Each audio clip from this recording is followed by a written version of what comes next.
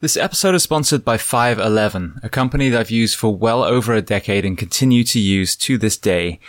And 511 is offering you guys, the audience of the Behind the Shield podcast, a discount on every purchase you make with them. Before we get to that code, I want to highlight a couple of products that, again, I personally use today. One of the most impressive products they just released is their Rush Backpack 2.0. Now, for many of you, whether you're going to the fire station, the police station, whether you're traveling with your family, whether you're taking training courses, we have to fly, we have to drive, we have to take trains. And I have to say, I own multiple backpacks, many of 511's different ones, but as far as a day pack, this one was the most impressive. There are so many different compartments. The way it sits on your back is incredibly comfortable. If you are a concealed carry person, there's also a spot for a weapon. So they've thought of multiple things that a man or woman would have to do on a daily basis. That is in addition to all of the products that I talk about a lot. Their uniforms, fit for men or fit for women in the first responder professions. The footwear that they offer, whether it's the Norris sneaker or the Atlas system that is designed for foot health and therefore knees and back and hips and shoulders and neck. As a civilian, I live in a lot of their clothes as well. Their jeans stretch. You can actually squat down in them. We live in Florida here, so I wear a lot of their shorts, which again, very lightweight material. You can get it wet and it will dry almost immediately. And then moving to the fitness and tactical space, I used to have just a regular weight vest. Recently, I switched to a 511 vest and actually bought ballistic plates as well. My thinking was simply, if I'm going to have a vest, why not have one that protects me as well? And that TAC vest is trusted by law enforcement all around the country. So I mentioned they were going to offer you a discount code. So if you go to 511tactical.com and enter the code SHIELD15, SHIELD15, you will get 15% off, not just that one purchase, but every time you visit their store. And if you want to learn more about 511, their mission, their products, then listen to episode 338 of the Behind the Shield podcast with the CEO and founder, Francisco Morales.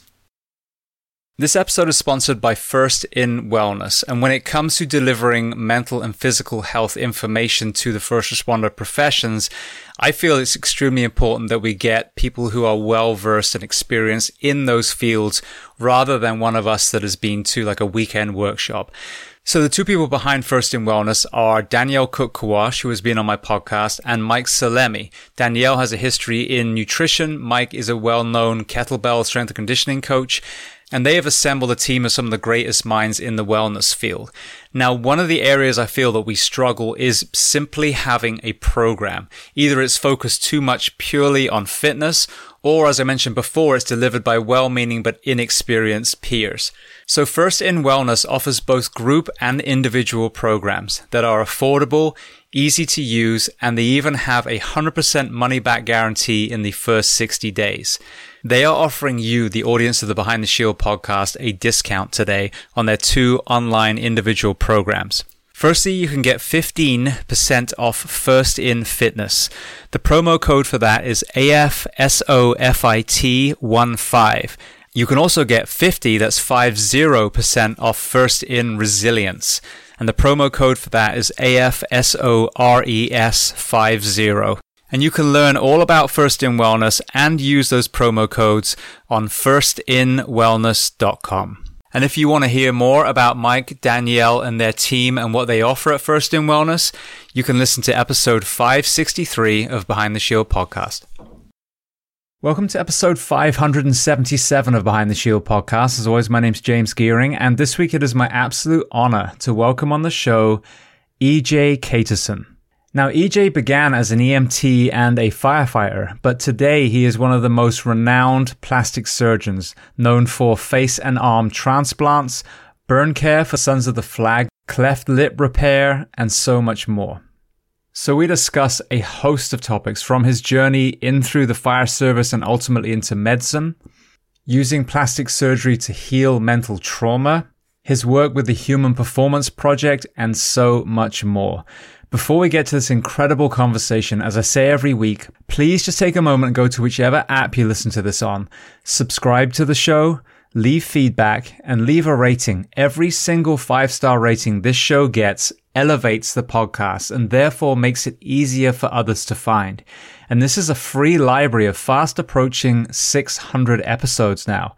So all I ask in return is that you help share these incredible men and women's stories so I can get them to every single human being that needs to hear them. So with that being said, I introduce to you Dr. E.J. Caterson. Enjoy.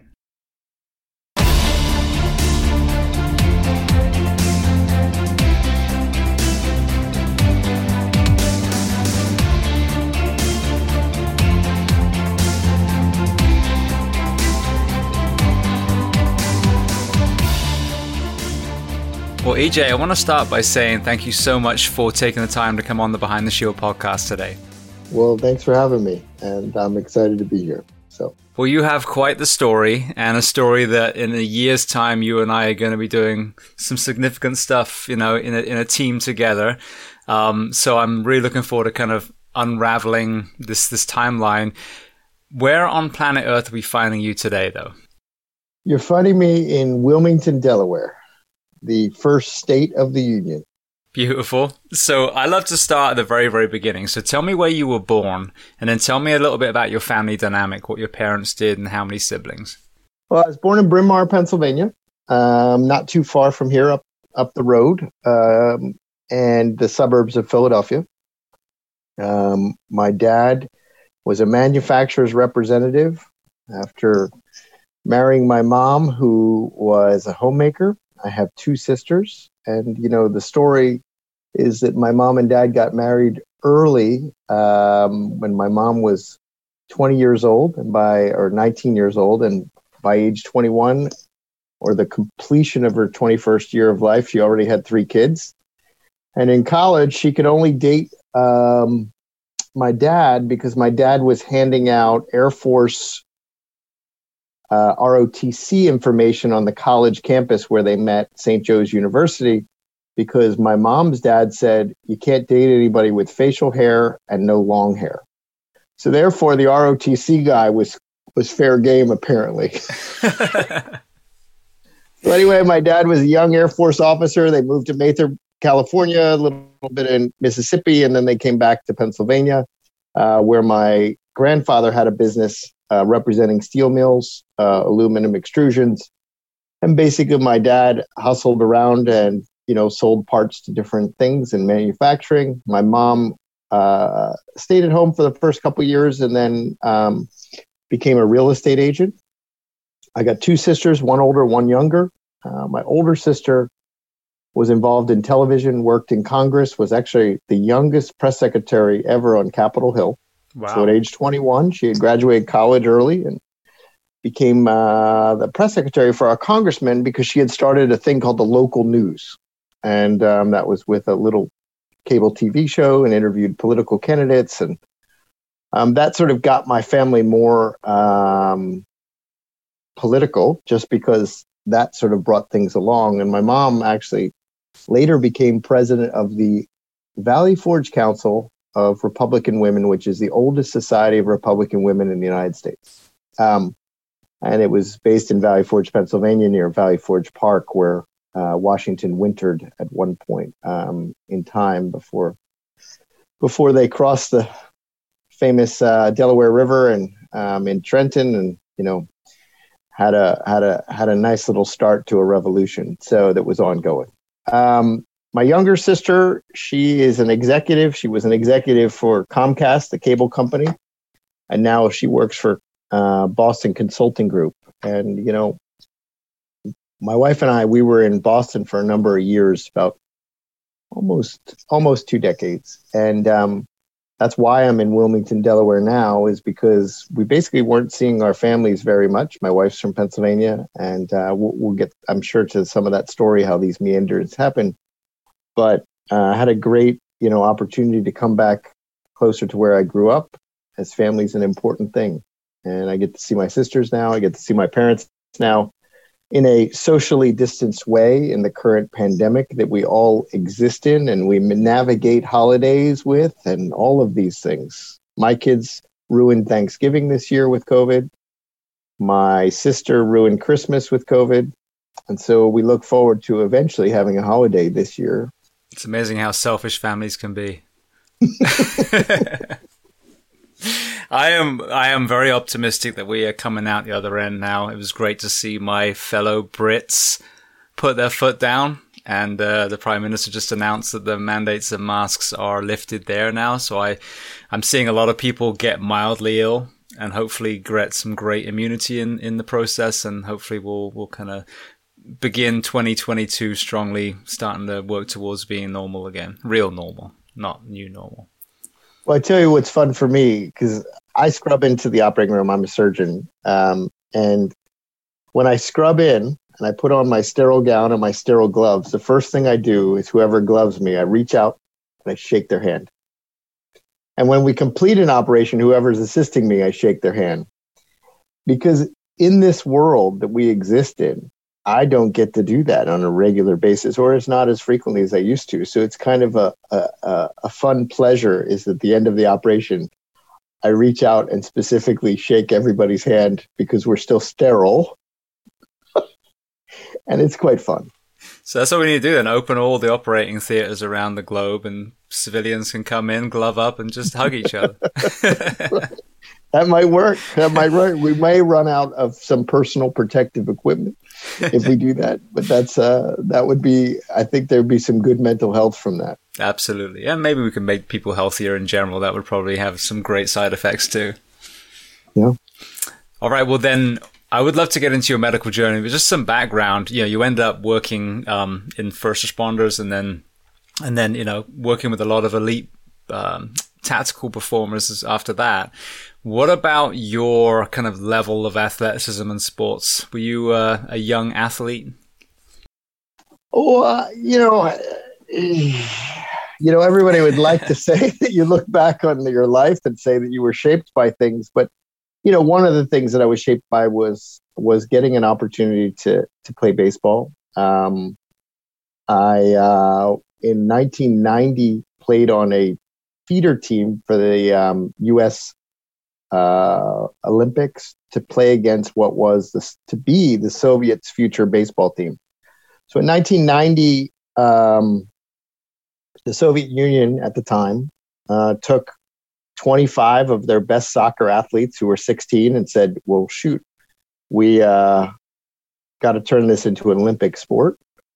And so we need to play some Americans because they seem to be good at baseball. So they put their team together and flew over, and a team was put together to showcase against the Russians. And it was really a cool experience. Played in Yankee Stadium, got to play, be on the line for the national anthem with the Phillies, and in Philadelphia, and got down to meet George Bush Sr. in the White House Rose Garden as part of that process. And so sports as a 16-year-old getting to do that was pretty awesome. I mean, I was a high school baseball player in a good high school program where we had 3 guys turn pro, and 8 out of the 9 who played on that high school team all played Division I. And, I got to college and I went to Villanova University. And Villanova had a good baseball program, and I was lucky enough to make the team. And then I say this, that my claim to fame was, at the time I went to Villanova and joined the baseball team, baseball had the lowest GPA of any of the college sports on campus. And so what happened is I think they just kept me on the team because I had a very high GPA.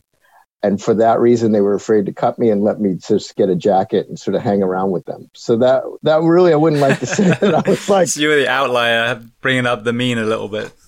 I think they were afraid to cut me because they were afraid that they were already the lowest. So, it was one of those things. But, got a chance to play at the college level, not play. I would say I was on the team, and, got an opportunity to sort of be around a high functioning team. And really loved that, and got a wonderful chance to play athletics, which as anybody who played any athletics, and you go into medicine, everybody at some point has an injury, and then you think about becoming an orthopedic surgeon because they put you back together. And so I certainly thought about that going to medical school, and even started at the high school level because at the last 3 weeks of high school, we had to get a job. And, I didn't know anybody in medicine. My parents, as I said, my dad's a manufacturer's rep. My mom's a real estate agent. And one of the kids in the high school lived next door to an orthopedic surgeon. I was like, oh, well, let's see what the orthopedic surgeon does, right? So I called him up and I go to, the hospital, and I'll never forget it. It was Children's Hospital of Philadelphia. And this is a number of years ago when I guess there were less rules or what have you, because now I think about it that if a high school kid did what I'm about to tell you, I'd be like, oh my God. But anyway, his name was John Gregg. He's since passed away from a heart attack, but he was a phenomenal man. And what he did is he took a senior in high school and he said, all right, kid, meet me here. My dad dropped me off at Children's Hospital of Philadelphia. He goes, we met for the conference. He starts grilling the residents and everybody's talking all academic about what the cases are going to be for the day. And then takes me to the locker room. We get scrubs on and he asked me to scrub into the operation and just stand there so I could get close to it. Right. And I'm not going to say the patient's name, but I still remember my kid's name, 9-year-old boy having a total hip done because he had juvenile rheumatoid arthritis. He made an incision, opened up, took the femoral head off, put it in one of those little metal buckets and said, okay, this is very important, EJ. You need to hold this bone here. And he, handed me the bucket, with the bone. Obviously, they were sort of playing with the kid. But at the same time, I was hooked. And what I can say is that, I kind of think those experiences early really sharpened my focus a bit in college and allowed me to sort of then know that I wanted to be an orthopedic surgeon or at least a surgeon of some sort. It didn't turn out that I became an orthopedic surgeon. But, these meanderings, you always take these tangents, but how you get started, there's some truth. There's always something that guides you in the right direction. So. Absolutely. So I know you found yourself initially in the first responder profession. So talk to me about that journey. Oh, well, so I grew up in the suburbs of Philadelphia, not too far from Philadelphia, but not a place that had a professional fire crew. And so in a small town such as that, I was friends with some kids in high school that volunteered as firefighters. And they said, well, why don't you do that? And I was interested in the EMS side. So I started volunteering in high school as a firefighter EMT. And that progressed into college and even into medical school. I still ran calls and even a few calls, I guess, on the medical license when I would go back to the firehouse where I used to, work as a physician. And, I would likely say that I was more on the EMT side, much more. But it was a great entree because what it did for me is that by working on the fire service and the ambulance service, I ended up getting experiences to interact with the emergency department that we would drop off at, right? And so eventually they hired me. So I started working in the hospital as a tech because they had a place, they called it a multi-skilled clinician, which was, I thought, a fairly novel time where they take EMTs, they taught you to do all the blood draws, basically perform the EKGs, and, keep the patients moving through the system. And it was great. I mean, it was a great experience to be around that, helped me find mentors in emergency medicine who eventually wrote letters for medical school. And all of it sort of came together. So the fire service was really near and dear to my heart. My wife actually grew up in rural Pennsylvania, and she was a forest fire. So both of us, and she's a surgeon as well now. And so she started as in the forest fire service as a volunteer in her community. And she lived just through, in Pennsylvania, there's a thing called the Lehigh Tunnel, which is a tunnel that goes right through one of the mountains. And at one point, we look at the new growth because that entire backside of that mountain was on fire. And she always tells her kids as we drive through there, she's like, your mom fought that fire. That was a big one. And it's pretty cool. The kids look at that and it's just funny, how your life takes these meanders. But so my wife and I both started on the fire service side, and she's a surgeon now. But, I would say that the fire EMS side really got me started in the medical field. And I really have the utmost respect for them. I understand the macabre humor at times that comes from it. And, people that I still know from the fire service, and I'm going to tell a bad story. I remember yelling at my driver because we were trying to use the AED, and I'm yelling at him. He's yelling at me. We're like trying to power it up. It's not working. We had thought we had done everything right, but we didn't attach the wires to the AED machine. So that makes it harder for the machine to work effectively. Now, that probably was a several second, maybe 3 seconds, but there was 3 seconds there that seemed like an eternity, and that intense relationship you have with people, and you learn how to build relationships in these intense moments.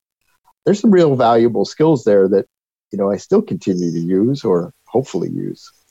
Absolutely. It was such a unique, dynamic to have two physicians in the same family, both of which went through the first responder professions before they entered med school.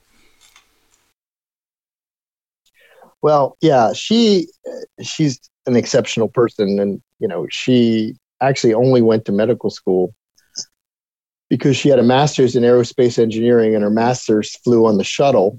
And it was about mixing liquids in zero gravity. And she wanted to be an astronaut. And so she went to medical school only because she wanted to be an astronaut, and only did surgery residency initially because she wanted to be an astronaut. Because there's 135 astronauts, and about 20 to 25 of them are actually physicians. And every flight has a crew medical officer. And so if you're not, an Air Force or Navy pilot, you're never going to get the hours to ever be flying the shuttle, right? So no civilian is ever going to make hours that is going to be, able to compete with a military pilot. And so that means you're a mission specialist in general. And so your best chance of being in space or flying would be to be the crew medical officer, because they get the most missions. So she actually strategically did that. And so her pathway there was interesting. And unfortunately, the Challenger accident happened that they skipped 2 astronaut classes, which was a 4-year window for her, which would have been when she was transitioning out of her general surgery residency and would have been in the application pool. But, I'm happy. We're happy. And, in some sense, it would have been a different ride for all of us as a family had she become an astronaut. But so she took a circuitous route as well, as all of the people I think on your show often will take a circuitous route to their profession. No, but it's amazing. That's why I love these, these kind of early life stories, because there's so much in someone's path to where they find themselves now. I mean, she reminds me of Johnny Kim, who I haven't had on the show yet, someone I want to get on, but he was a Navy SEAL. Then he became a physician, and now he's in the space program. So, you talk about overachiever. He was our resident in Boston. Really? So when I was faculty at Brigham and Women's Hospital for a number of years, and he was our resident there. And we decided that he was an underachiever. I'm sure. How many professions do you need under your belt? I think I need some more. So the program director for the emergency medicine residency is a good friend of mine, and we did a lot of academic work on tourniquets. And his name's Eric Goralnik. And Eric was Johnny Kim's mentor and was encouraging him when he was a physician at Brigham and Women's, certainly to apply. And I think they had a good relationship. I mean, I didn't know Dr. Kim or Johnny well, but along that lines, Eric knew him quite well. And Eric and I wrote a number of papers about emergency preparedness and trauma and tourniquets, some of it related to the Boston Marathon bombing, some of it related to just overall tourniquet use and, the sort of purporting that within the community. And, his natural background as an ER physician, mine is somebody who came out of the EMS / adjacent culture to the military. And that, led some of that to, be a good partnership to promote some of that academically. Now, as a tangent, while we're on the subject, so I was, I became a firefighter in 2004, was when I actually left fire school. And, so most of my career, we were taught, don't put a tourniquet on, they'll lose their leg. backboarding is the gold standard, and some of these other common myths that people love, along with unicorns and wizards and things like that. So talk to me about where that kind of myth came from with tourniquets, and then, what was the turning point? Was it some of the conflicts in the Middle East that really pushed the needle on the EMS side? Oh, yeah. I mean, certainly the global war on terror, whatever you want to define it, is that our service members and pushing surgical care far forward changed the parameters on tourniquet uses, right? So tourniquets were around for a long time, and they were, if you go to the Harvard Medical School library, where I used to spend a bit of time, there's, a Civil War tourniquet kit that the soldiers would carry. It's up on the 4th floor. It's under a little glass case. And, you look at that, and it's not very different than, the modern tourniquet, the CAT tourniquet that's covered today. A little bit different material, but not very different. But what happened is they fell out of favor, in part because inevitably, without surgical follow-on, the tourniquet is, as you say, a difficult thing, because if you don't have the follow-on in order to control the infection or to perform surgery to repair the blood vessels that presumably are injured, you have to do that in a timely fashion. And so, that window being, ideally less than 6 hours, especially with the tourniquet and muscle death on the lower extremity, you got about 6 hours. You got a little bit more time actually in the upper extremity. But the long and short is that you'd like to get the large muscle groups within 4 hours, ideally, but you can push that envelope out to 6. And most of the time, if you think about it, in the modern EMS system, it's not like anybody's in a holding pattern. You're finding your capacity to get into a trauma center fairly readily, and in most places in the United States, despite the fact that, when we think about EMS and trauma, we don't do a great job in our understanding of the distribution of level 1 trauma centers. I mean, most of America is rural and has lack of access or timely access in comparison to emergent surgery that all of our level 1 trauma centers can provide. So, but nonetheless, the global war on tourniquet and the familiarity with it to stop life-saving, to initiate care for life-threatening bleeding has been exceptional. And I think the American College of Surgeons did this big initiative. It's called Stop the Bleed. And I look at that as, in part, an inoculation for mass casualty events, right? You almost think about that education as a vaccine program to inoculate us against a disaster. And we've seen that tourniquets save lives. I mean, you look at the mass shooting of Mandalay Bay, you look at the Boston Marathon, you look at certain events, the tourniquet use was fairly robust. And in part because a lot of the first responders have that familiarity. The first responder community, I'd say, got that familiarity from our warfighters. Absolutely. Well, you mentioned the Boston bombing. While we're on that, well, that's in the conversation. I know you were kind of in the environment around that when that happened, and some of your peers, were the first people to treat some of the victims of that. So talk to me about that event from an emergency medicine hospital setting. Well, so that day, and the most important thing to state is that the city of Boston is a unique place. It wasn't resource constrained. And what I mean by that is that if you look across the United States, the highest number of physicians per capita is in Boston, right? It's one of the highest density places. The Boston Marathon is a citywide holiday. And medical command is already present on the ground at site with a medical tent, and medical transport is all present. The hospitals operate on a holiday, much like a Saturday, Sunday. They operate at a lower capacity. And so there's not as much elective operations. And so I'll just give you my perspective. I do a bit of burn surgery, and I was trained as a burn surgeon, as a plastic surgeon. Sometimes that's in the purview of plastic surgery. Sometimes it's in the purview of trauma surgery. It depends on the institution and the experience. So that day, I was operating with one of my partners and it was a holiday, and I normally wasn't supposed to be in the hospital operating. And what happened is some young gentleman was riding a skateboard on the highway, and he got hit by a car and had a fairly significant facial trauma. And so I popped in because of my specialization in the face, popped in to help him out. So I'm finishing up that operation with him, and our resident comes in the room and says that there was a bomb blast. And then they said another one, and they were getting it on Twitter. And the amazing thing is how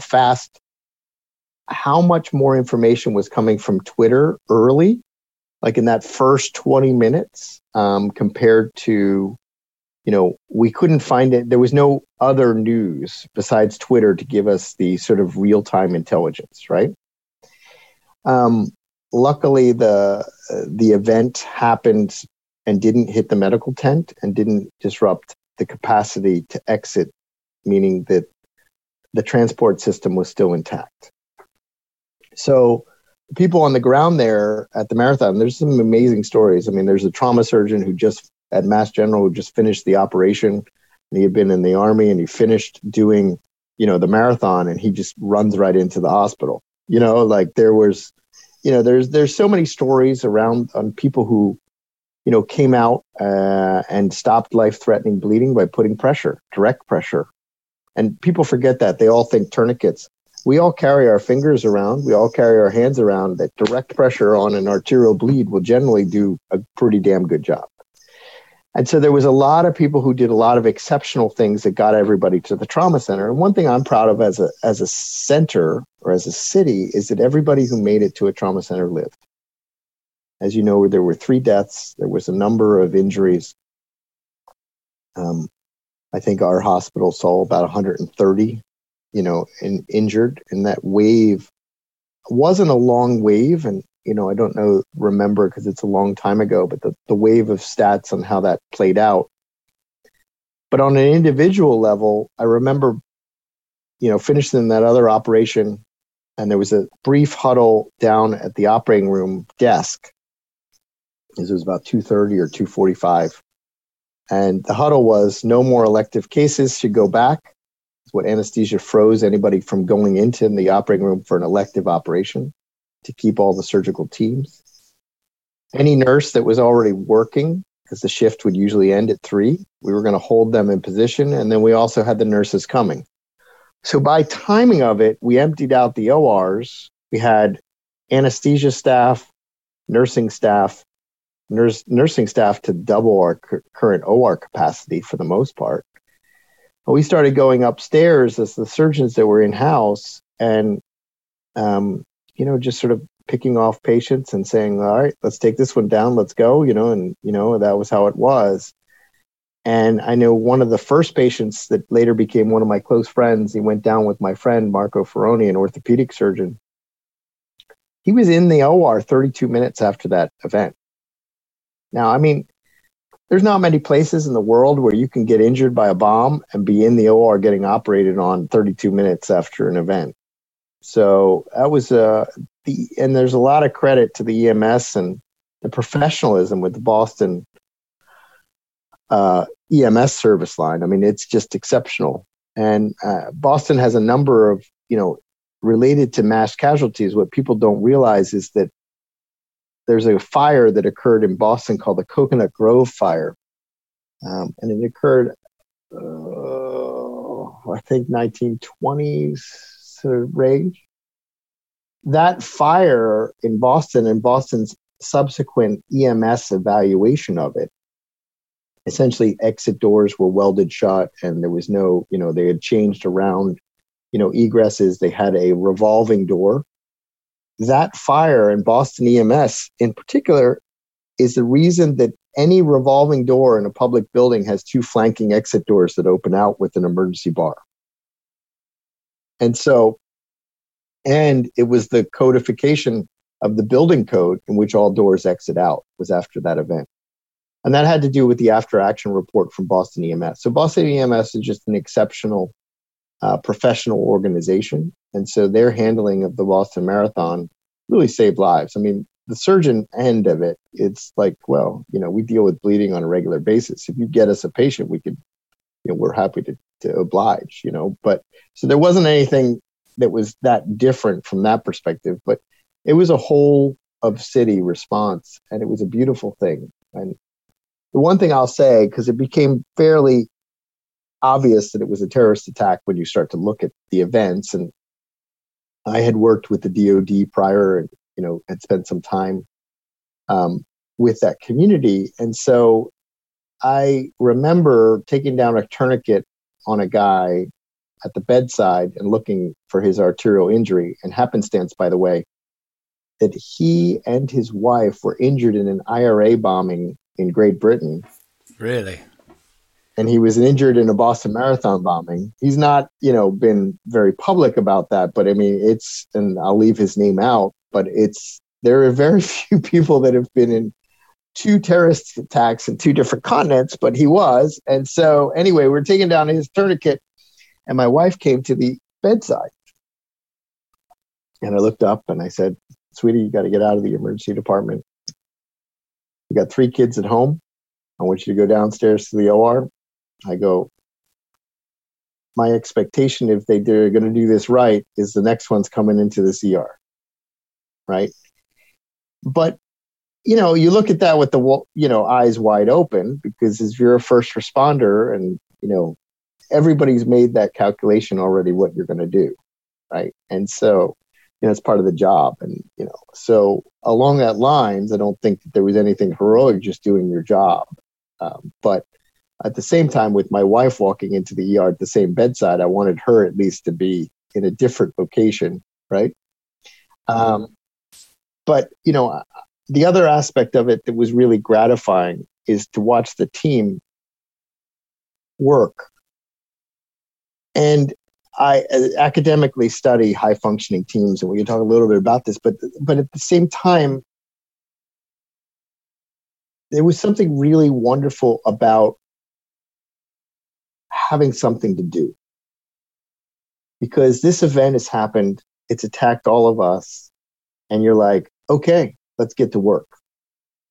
And there was something really gratifying of not sitting there dwelling on it, or, that having some event to do where you could do your part, make a difference and help.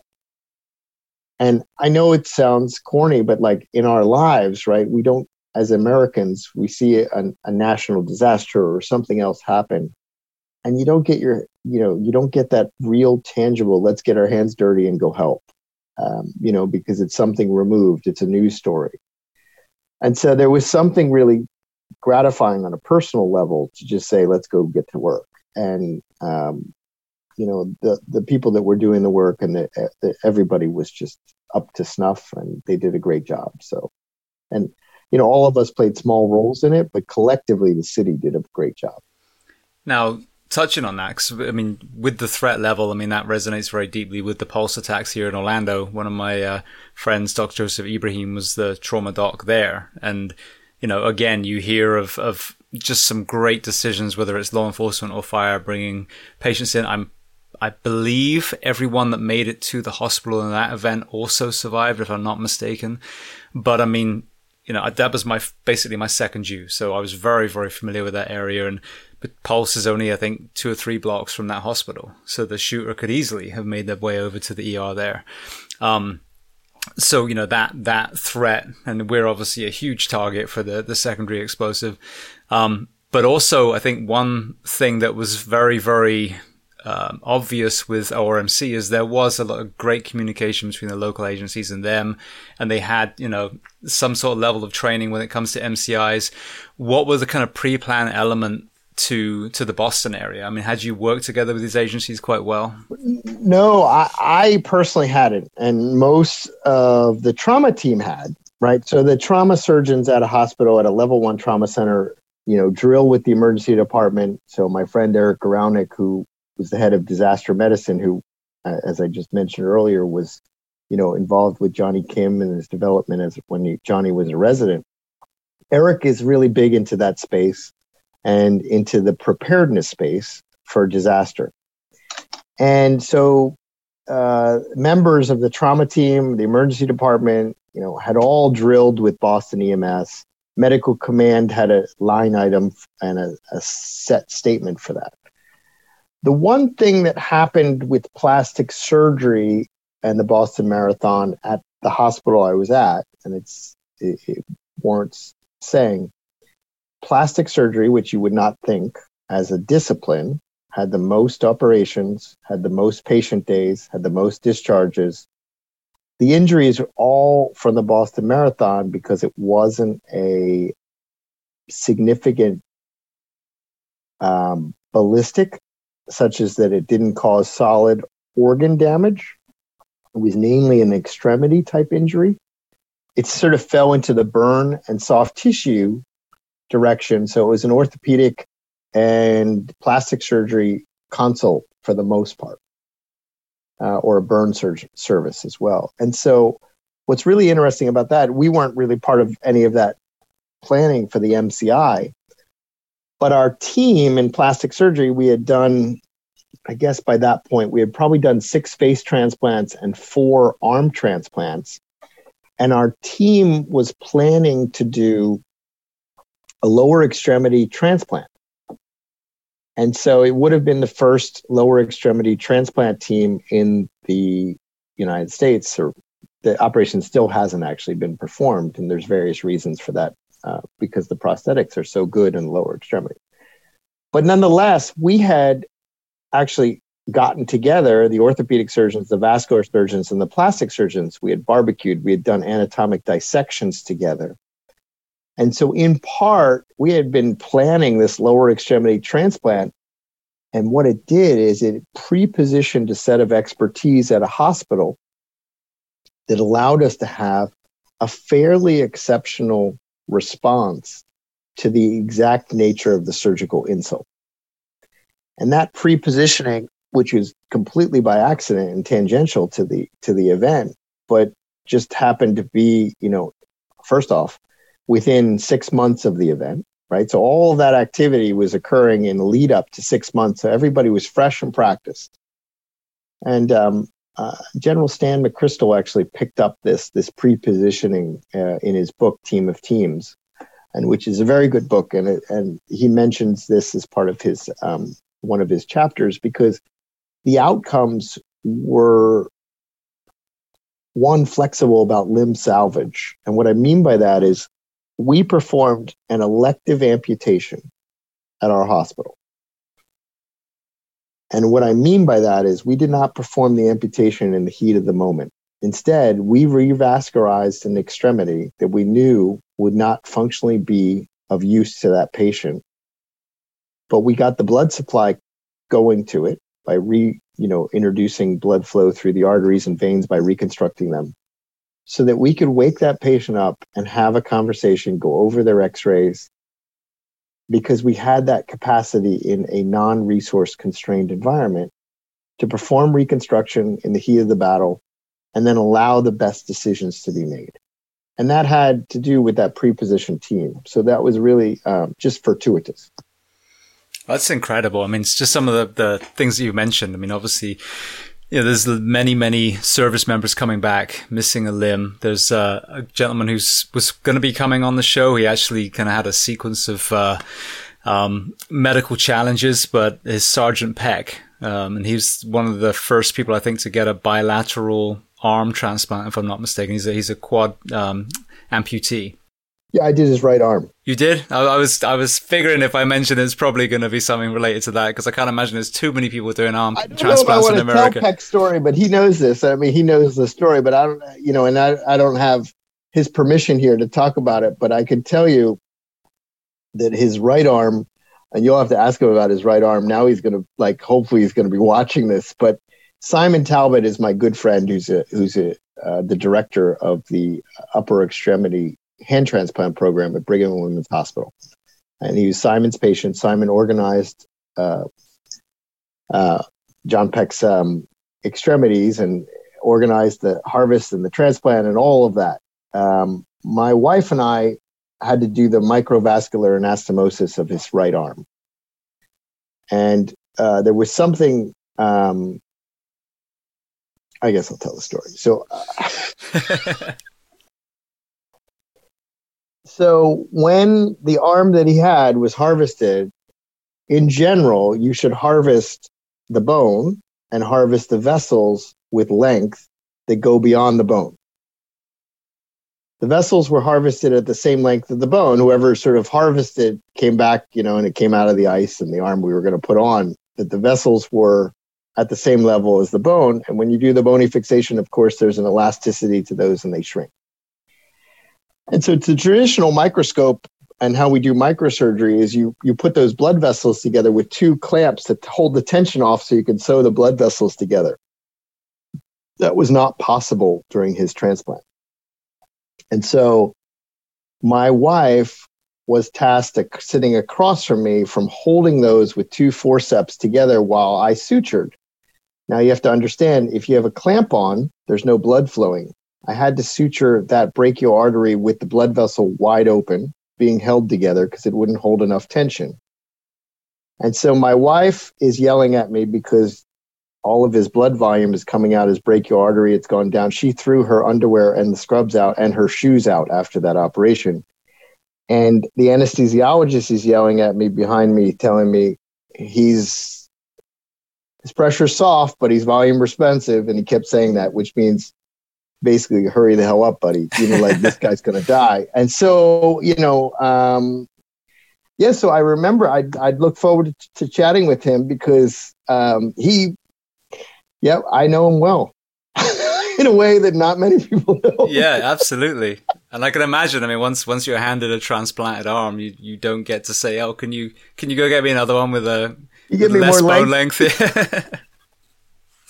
So, I will let you know because I have to circle around again now. Like I said, the challenges of obviously the immunosuppressants he was on and therefore the infections he was getting were just consistent. So I kind of stepped back, left him alone for a bit, but I'll take this as my sign to circle around with him again.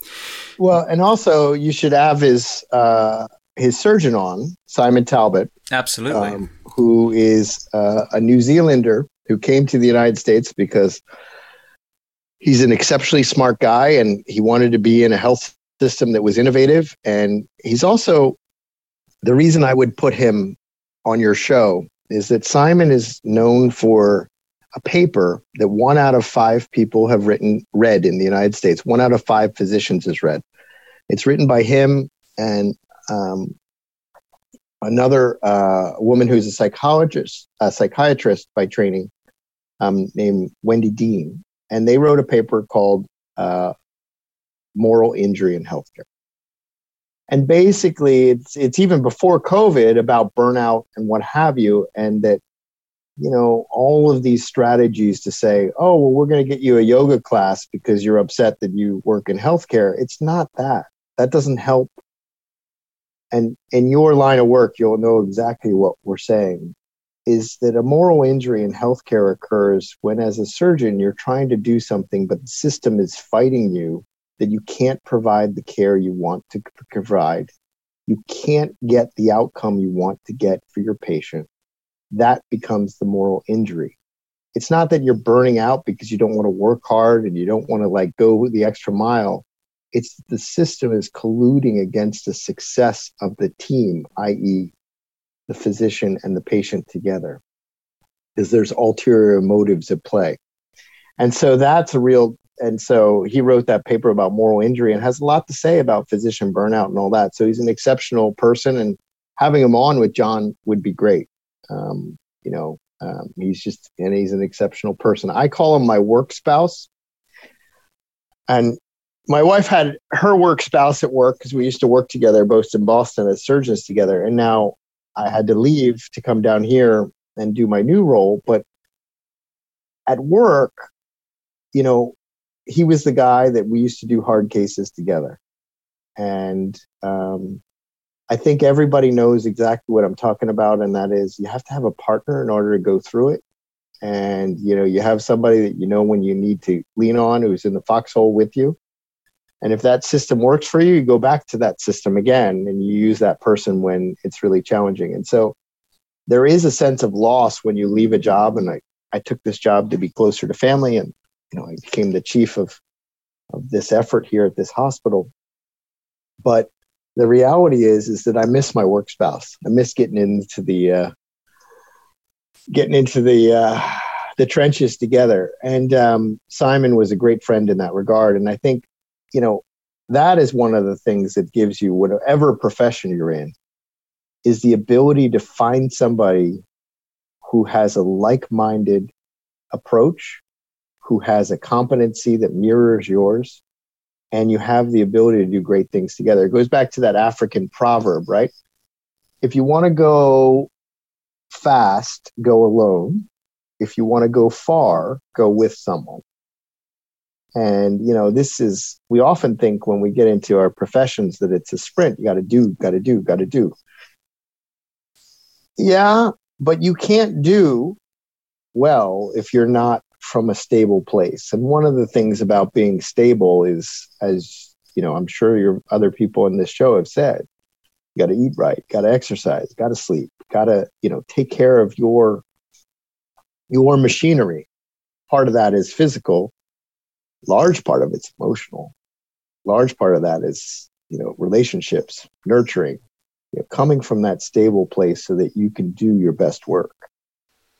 Absolutely. Well, I think it would be almost better to have them like simultaneous in independent interviews so that we can get each perspective and then maybe even have them together another one. But yeah, the moral injury, the failure to save, something that I struggle with in my career, and is that guilt and shame attached to that. And I've had, several physicians on, that have altruism at the heart of what they want to do. But yeah, when some of these, corporations that are behind some of these medical establishments get involved, they want to do what's best for the patient, but they're in a situation or an environment that they're kind of shackled to actually do what's best for the patient.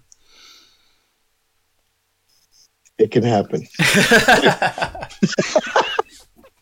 There could be some competing interests. That's the long and short, right? Absolutely. Yeah. And with first responder profession, it's not so much, corporations. Now you start facing, a lack of standards, the poor staffing, lack of training, lack of, equipment and support. So it's coming from a different place. But that's the number one thing I get comments from. It's not, oh, I don't want to do this job anymore. It's like, I'm trying to be as good as I can in this job, and I'm swimming upstream the whole time. And that's something that I see truly contributes to a lot of frustration and ultimately mental health challenges, is that organizational stress. Yeah. And in healthcare, I think it's particular right now, and I'll explain what I've been reflecting on. And it's just a rumination. So there's no data behind what I'm about to say. And that is, I look at my colleagues in the military, right? And I had an opportunity to see sort of some tier 1 units work and watch them and see how they play in their space. At the highest point of operational tempo, 2005 and 6, and when JSOC transitioned over, that they would go from one intelligence to another. At best, they were 50% operational.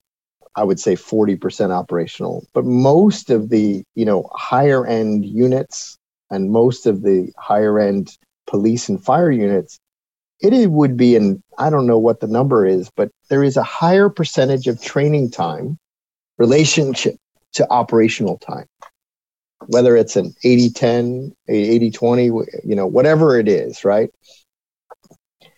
Currently in healthcare, and it's just about nursing in particular, because the surgeons get to control their own schedules sometimes a little bit more efficiently, but it's all operational time, because the staffing levels are so stretched right now with the prolonged COVID that every single thing they're doing is execution. And in that is how you burn people out, right? There's no opportunity for us to take a experienced ICU nurse and bring that person down to the floor and have them mentor young nurses for a period of time in their schedule. There's no time for the surgical trauma team, because we're spread thin here, to have a bench where there's a lot of that mentoring, because everybody's executing. And that comes from the fact that we have a hospital administration, as any hospital does, an administration that, for the most part, has gone to business school, and business school is about creating efficiency in a factory line. And so therefore you utilize your staff and you have high throughput because that's how you generate revenue margin or whatever you want to say. And so the more efficient the organization becomes, in some sense, it leaves out some of the humanistic aspects of medicine that need to happen.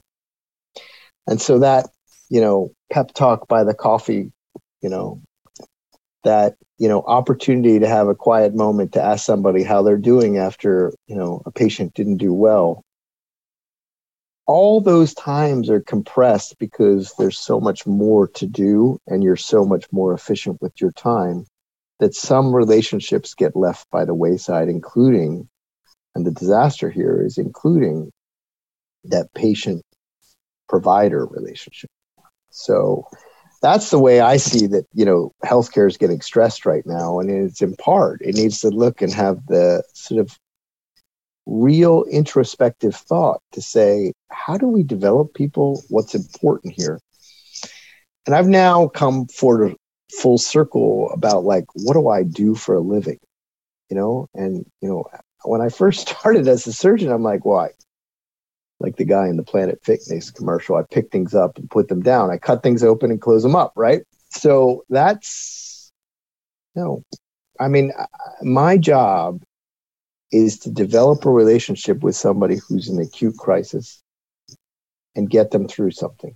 And so that's about a relationship. All the technical aspects that we focus on, and it's part of training and what have you, that's the baseline, right? If you can't do that, that's a big problem. But, and unfortunately, the technical aspects sometimes are necessary to be focused on.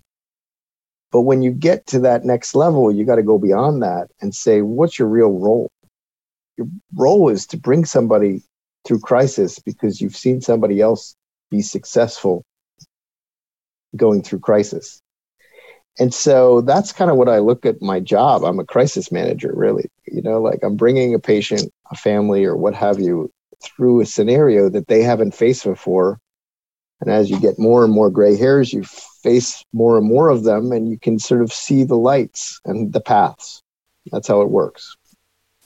Yeah, no, I agree completely. And I think that's, just to illustrate that whole kind of concept, there's one little thank you note I got. I think I've got it put away somewhere, but it was from a little girl who just fell off a swing. I've had all kinds of super dire emergencies and everything and saved a lot of lives. As long as they didn't go to cardiac arrest, they were fucked if they got to that point, if I was their medic.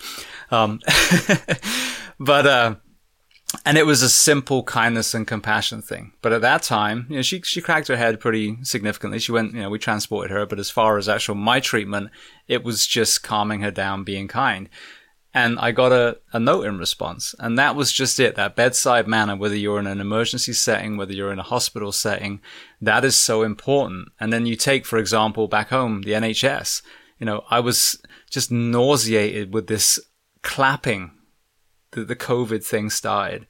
No funding, no extra beds, no extra staffing, just clapping, and I agree with you completely. The same way as I talk about drug prohibition creating so much crime and violence and death, and I'm totally opposed to that and would love to see that kind of rethought and addiction and mental health become, a medical issue, not a crime.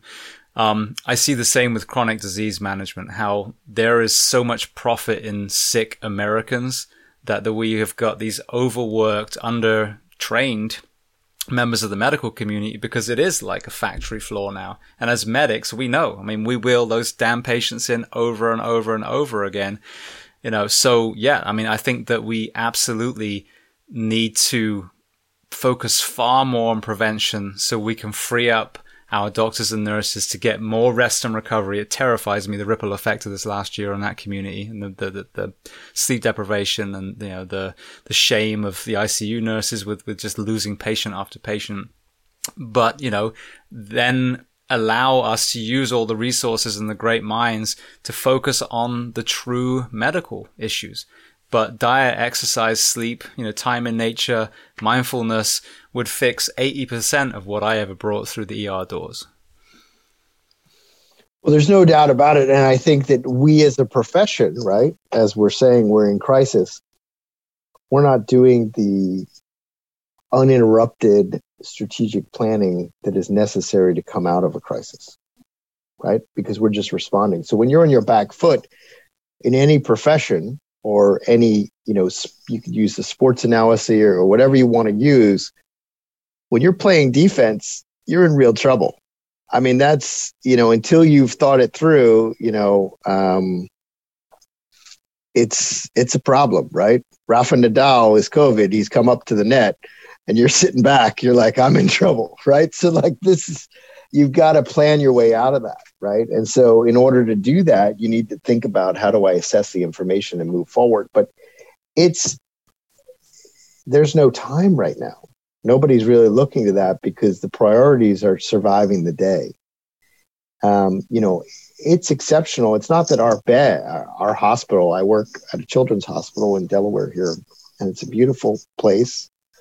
It's a well-funded institution. The DuPont family, Alfred DuPont, has really made an incredible contribution to this community. So the DuPont family, one of the wealthy sort of families in the United States, contributed and started this children's hospital. I'm on a 200-acre campus, and next door there's another 200-acre campus that is the original mansion that Alfred built for his wife. And nearby is Longwood Gardens, which was donated by another DuPont, and that is probably one of the premier gardens in the United States. And nearby is a thing called Winterthur, which is where probably one of the most premier collections of American furniture in the world. And all of it was donated. So this community has got a lot of gifts from that financial resource. And we're right now, though, we can't even fill the beds we're in because we don't have enough staff to run.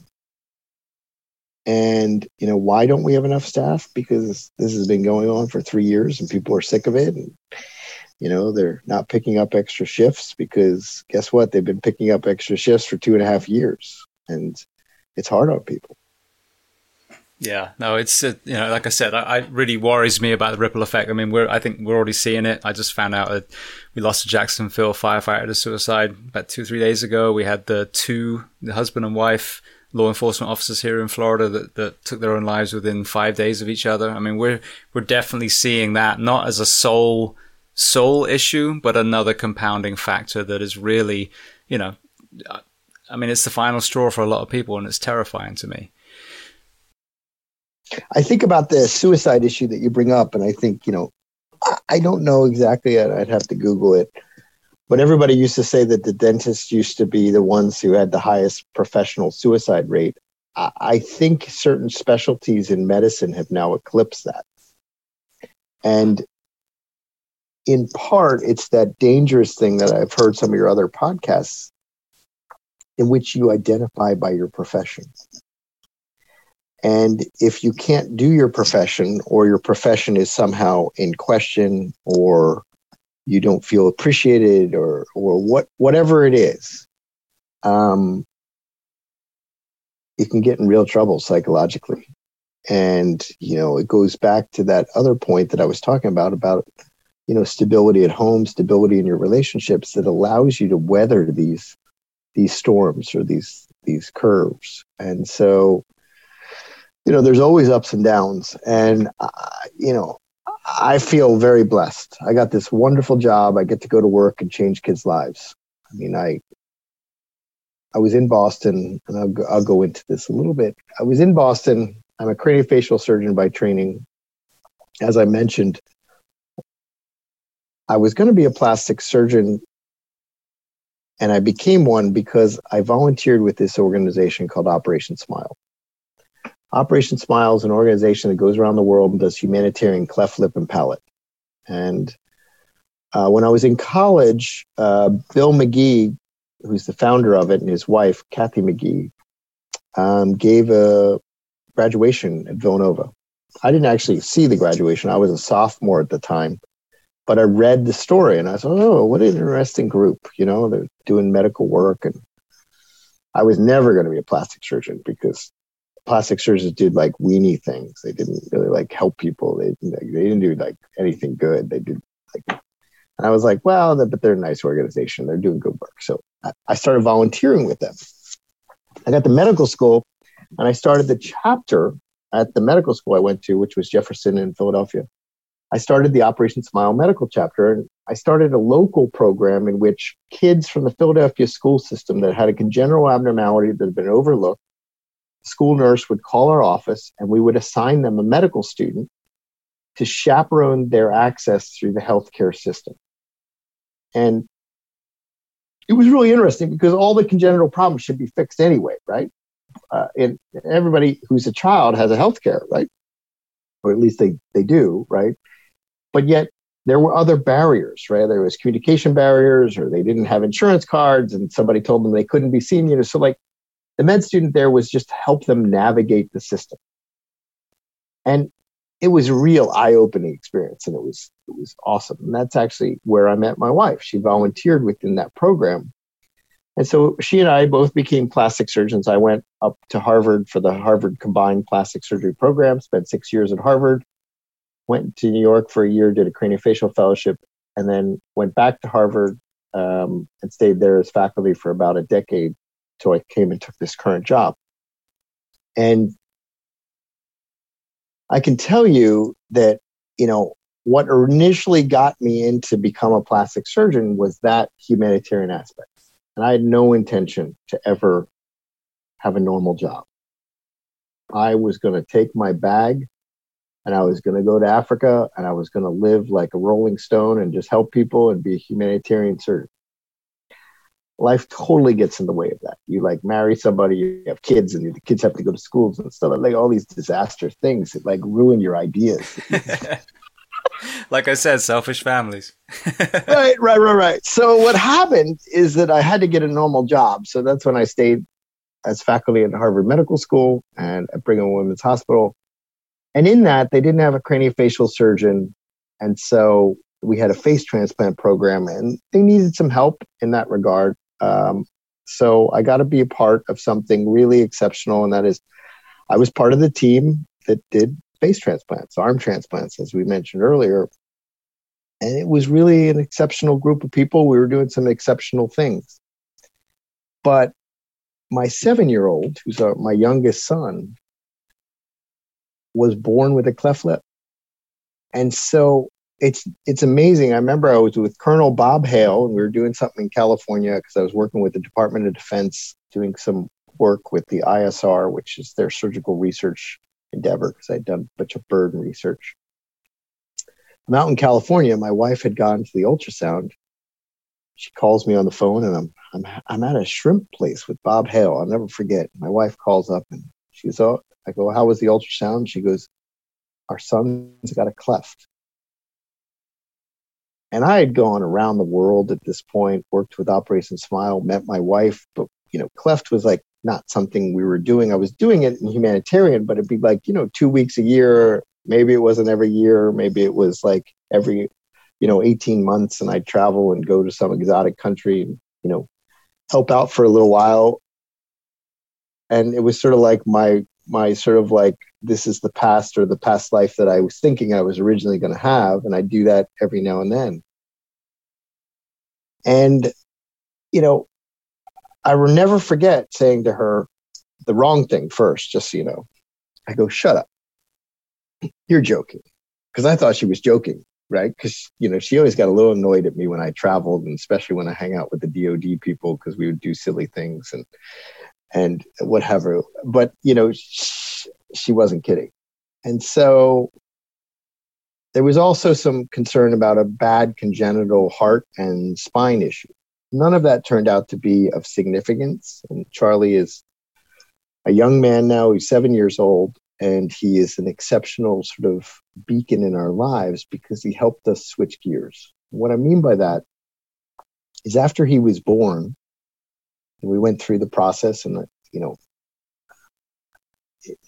it was hard as a surgeon to go through that process, just But, I had a good friend of mine fix him in New York, a guy named Steve Warren, who I think is one of the best cleft surgeons in the world. And Steve and I were good friends in residency. He did his residency at Harvard, and he was practicing in New York. And I went to Steve, and Steve did a phenomenal job for Charlie. But it made Steph and I rethink, what are we doing? And I mean, I had this face transplant program. I did a lot of facial trauma. I did some burns. I was doing, rhinoplasties for Saudi Arabian princesses and, high-end cosmetic surgery to pay the bills. And I said, this isn't it. So I came here. I'm now the chief of a pediatric hospital. My focus is cleft lip and palate, burn reconstruction for children. And I really got a meaningful life. What I mean by that is I went back to where I was supposed to be. I took a little detour for about a decade, doing other things, and that experience was invaluable. But I got back to where I was supposed to be. So I'm sitting exactly where I'm supposed to be, doing exactly what I'm supposed to be doing. And it's a great thing. And so, I hope that everybody gets an opportunity to listen when God comes and kicks you a little bit and says, you got off track here. You said you were going to go across the world and help people with this condition. And then you sort of drifted. So we're going to bring you back to center here. And it's been a great ride, I can tell you. It's amazing. Absolutely amazing. Well, you mentioned rhinoplasty. So I think when a lot of people think of plastic surgery, they think of Joan Rivers and, some of these other very unusual looking older people. And it reminds me of a show that my wife was watching for a bit.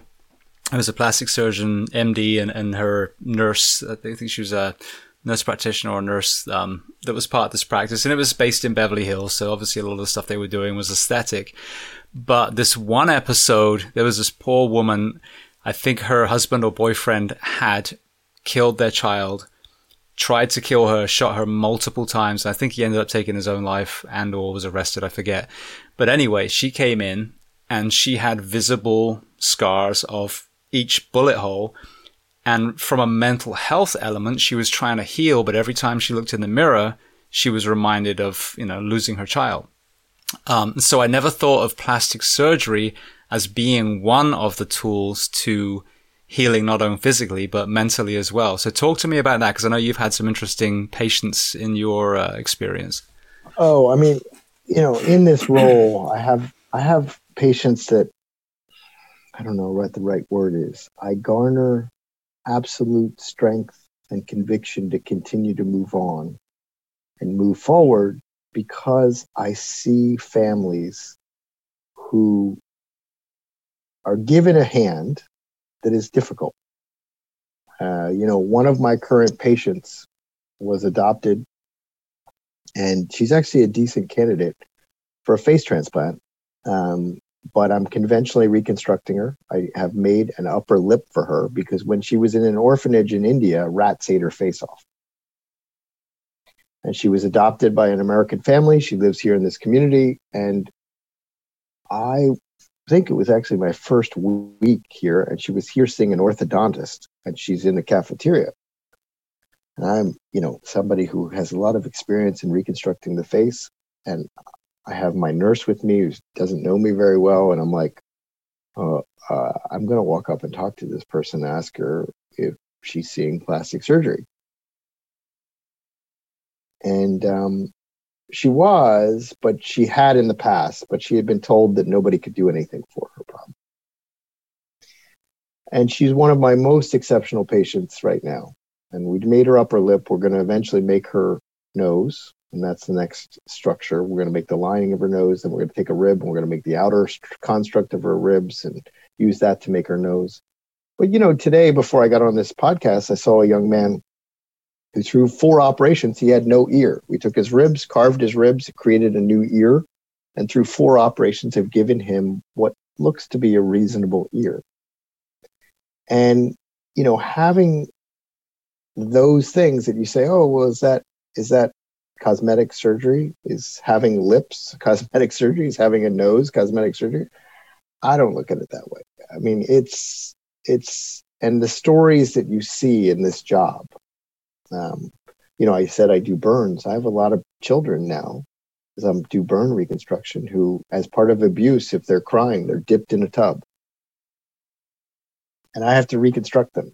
I have a young man who nearly lost his eye, both his eyelids. I'm rebuilding because he was playing in a government housing in which the only grassy space was between the two buildings. And the guy who owned the corner apartment felt that the kids playing in that grass, that was his grass. So he released a pit bull on this child who was 7 years old. And, do I think that what I'm doing by giving him eyelids again is cosmetic? No. But is there a lot of psychological healing that has to go into that kid? Who's he going to trust again? Right? An adult did something to him, right? The worst one is one that I have currently in my practice, and that is, unfortunately, a social circumstance that he was living with his dad. His dad probably had mental illness. His dad had executed his stepmom, woke him up in the middle of the night and says, "I just killed your stepmom, and now I need to kill you," and shot him in the face. His dad then executed himself. He crawled down, called 911, at 8 years old, crawled down the steps, called 911. His stepmom was still alive. He went in the same rig to the trauma bay. She died in the trauma bay, and I've now reconstructed his mandible, reconstructed his upper limb because the bullet passed through his face, crossing his mandible and down lodged into his spine. And we've gotten him, basically, if you saw him on the street, you would not know that he had this. He's got a few marks from where the bullets went in, but we had to rebuild his mandible from his hip. We had to get the bullet out of the side of his spinous processes that was pushing on his brachial plexus, and that wasn't a simple task. We had to, for a time, put an external fixator, which means pins go with a bar on his mandible. Problem is, there is no external fixator on the market for an 8-year-old. And so I had to use an adult hand X-Fix and make it up and, reconstruct him secondarily with that. And I look at that kid and I say, that kid's a hero, right? I mean, every day I get to come in contact with kids that are heroes. And so, we look at our jobs and we have these tough things that we do, but, sometimes there's less sleep and sometimes there's other, aspects of the job that are hard. But at the same time, it's a lot better to be on my side of the curtain than the other. I'm going to tell you that. And this privilege to get to see people come out like phoenixes and rise from the ashes, it's like a beautiful thing. So, yeah, I mean, every day, there's stories that every day we get. And we get to see the worst and the best of humanity. And I think anybody who's been on the fire, EMS, law enforcement side, military side, has seen that dichotomy. The best of people in your cadre of people you work with, the best of people who rise to the occasion. And then they've seen scenarios that unfortunately can be difficult. And that maybe we, as you would say, those behind that shield, try to protect everybody else from society from really seeing that underbelly of. So. Well, thank you for sharing that, because again, I think I'm as guilty as everyone else when we think of plastic surgery. We sadly, because of reality television, we think of one certain, group of people and certain procedures. But I think it's so important to hear some of those stories. I mean, firstly, again, it all, ties around with, in my opinion, a lot of the violence that we're seeing from mental health, whether it's addiction, whether it's, multi-generational trauma, and we do get to see the ugly side of that, but to hear some of the stories of hope, whether it's, the Boston bombings, whether it's some of the abuse cases you just talked about, it really does underline yet another incredible element of medicine, and that's what breaks my heart with the chronic disease and the prevention element, is there are so many branches of medicine that are doing so much good. And, the more we can take the strain off by being healthier members of society, the more we can supplement and bolster the branches of medicine that are truly saving lives, that prevention isn't an option. Our CEO or president of our health system is actually on an innovative path. And what I mean by that is a guy named Larry Moss, who's a former pediatric surgeon. And in part, one of the reasons I left Harvard was to come down here because the organization I'm currently in is an innovative, well-funded healthcare system that is not corporate America. It's not corporate medicine. And I think our current tagline, right, it used to be, your child, our promise, right? And, we would treat you as if we would treat our own, kind of was the mindset. And now it's more than medicine. And what I mean by that is that tagline is really important because the psychosocial determinants of health are first and foremost in our system now. Because if somebody has food insecurity and you're trying to fix their diabetes, that's not necessarily an easy task. If somebody is trying to end up, healing their mental health, but they haven't had the ability to have their psychological trauma from either abuse or violence be rectified, you're not going to get there. And so what we're doing right now as a health system, which is actually quite interesting, is we're trying to determine how to mitigate the social determinants of health. Right. And so, there's a famous Harvard study that, the healthiest thing that you could do is be white, wealthy, male with high education. Because in part, you have access to healthcare. And so, what we need to do if we as a country are going to be healthy, is we really got to dig down deep and say, what really determines healthcare? I mean, we've done this insular job where you say, okay, I can control my surgical site infections and I'm going to measure those. Well, if the person doesn't have clean water in their home, do you think that their surgical site infection is going to go up?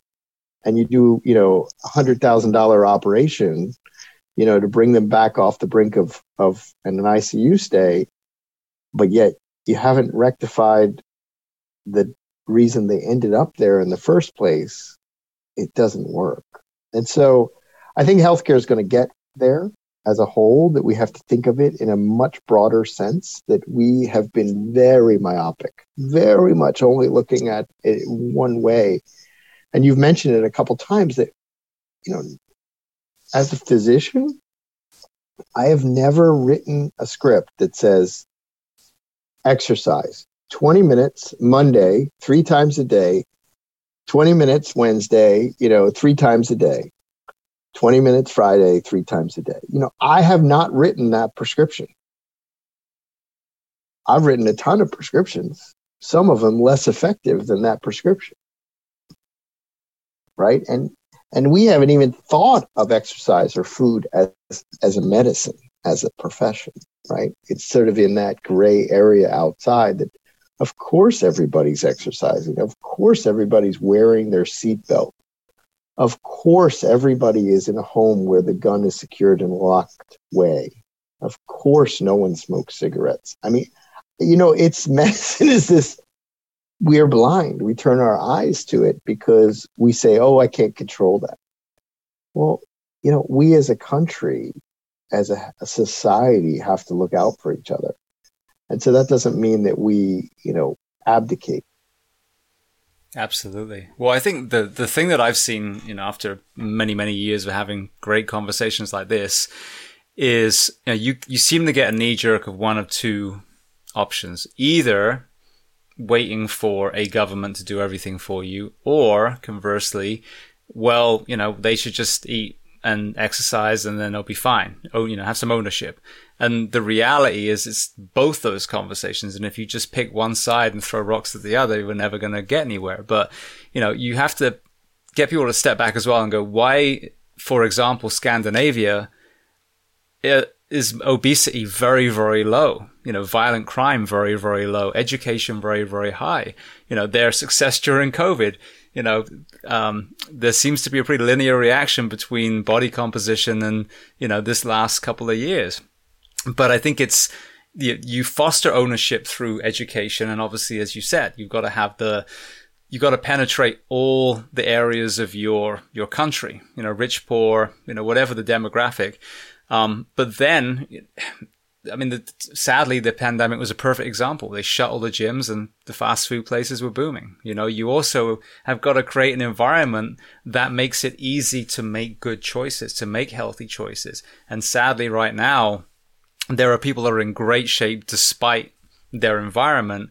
But, that middle group that doesn't have this kind of wellness background and medical background, the norm is, I'm going to go to McDonald's. I'm going to go watch, football with a bucket of wings. And that just becomes a downward spiral. And then someone one day says, why are you so fat? Why don't you just, get up and ride your bike? Well, because everything I've been taught since I was a child, eating burgers and Cokes at the school cafeteria through to now, have groomed me to do the very opposite of what will give me longevity in my life. Yeah. And I mean, it's hard to change, right? All of us know that. And I mean, I don't do a good job at changing. I'm not in the shape I used to be. And I, would love to say that I think one of the big things, and it's an excuse, is that we all live in a compressed time. Right. And, I got an opportunity to go through the leadership program when I was in Boston. Harvard Medical School sends you over to the Harvard Business School, and they do case studies that are specific for healthcare.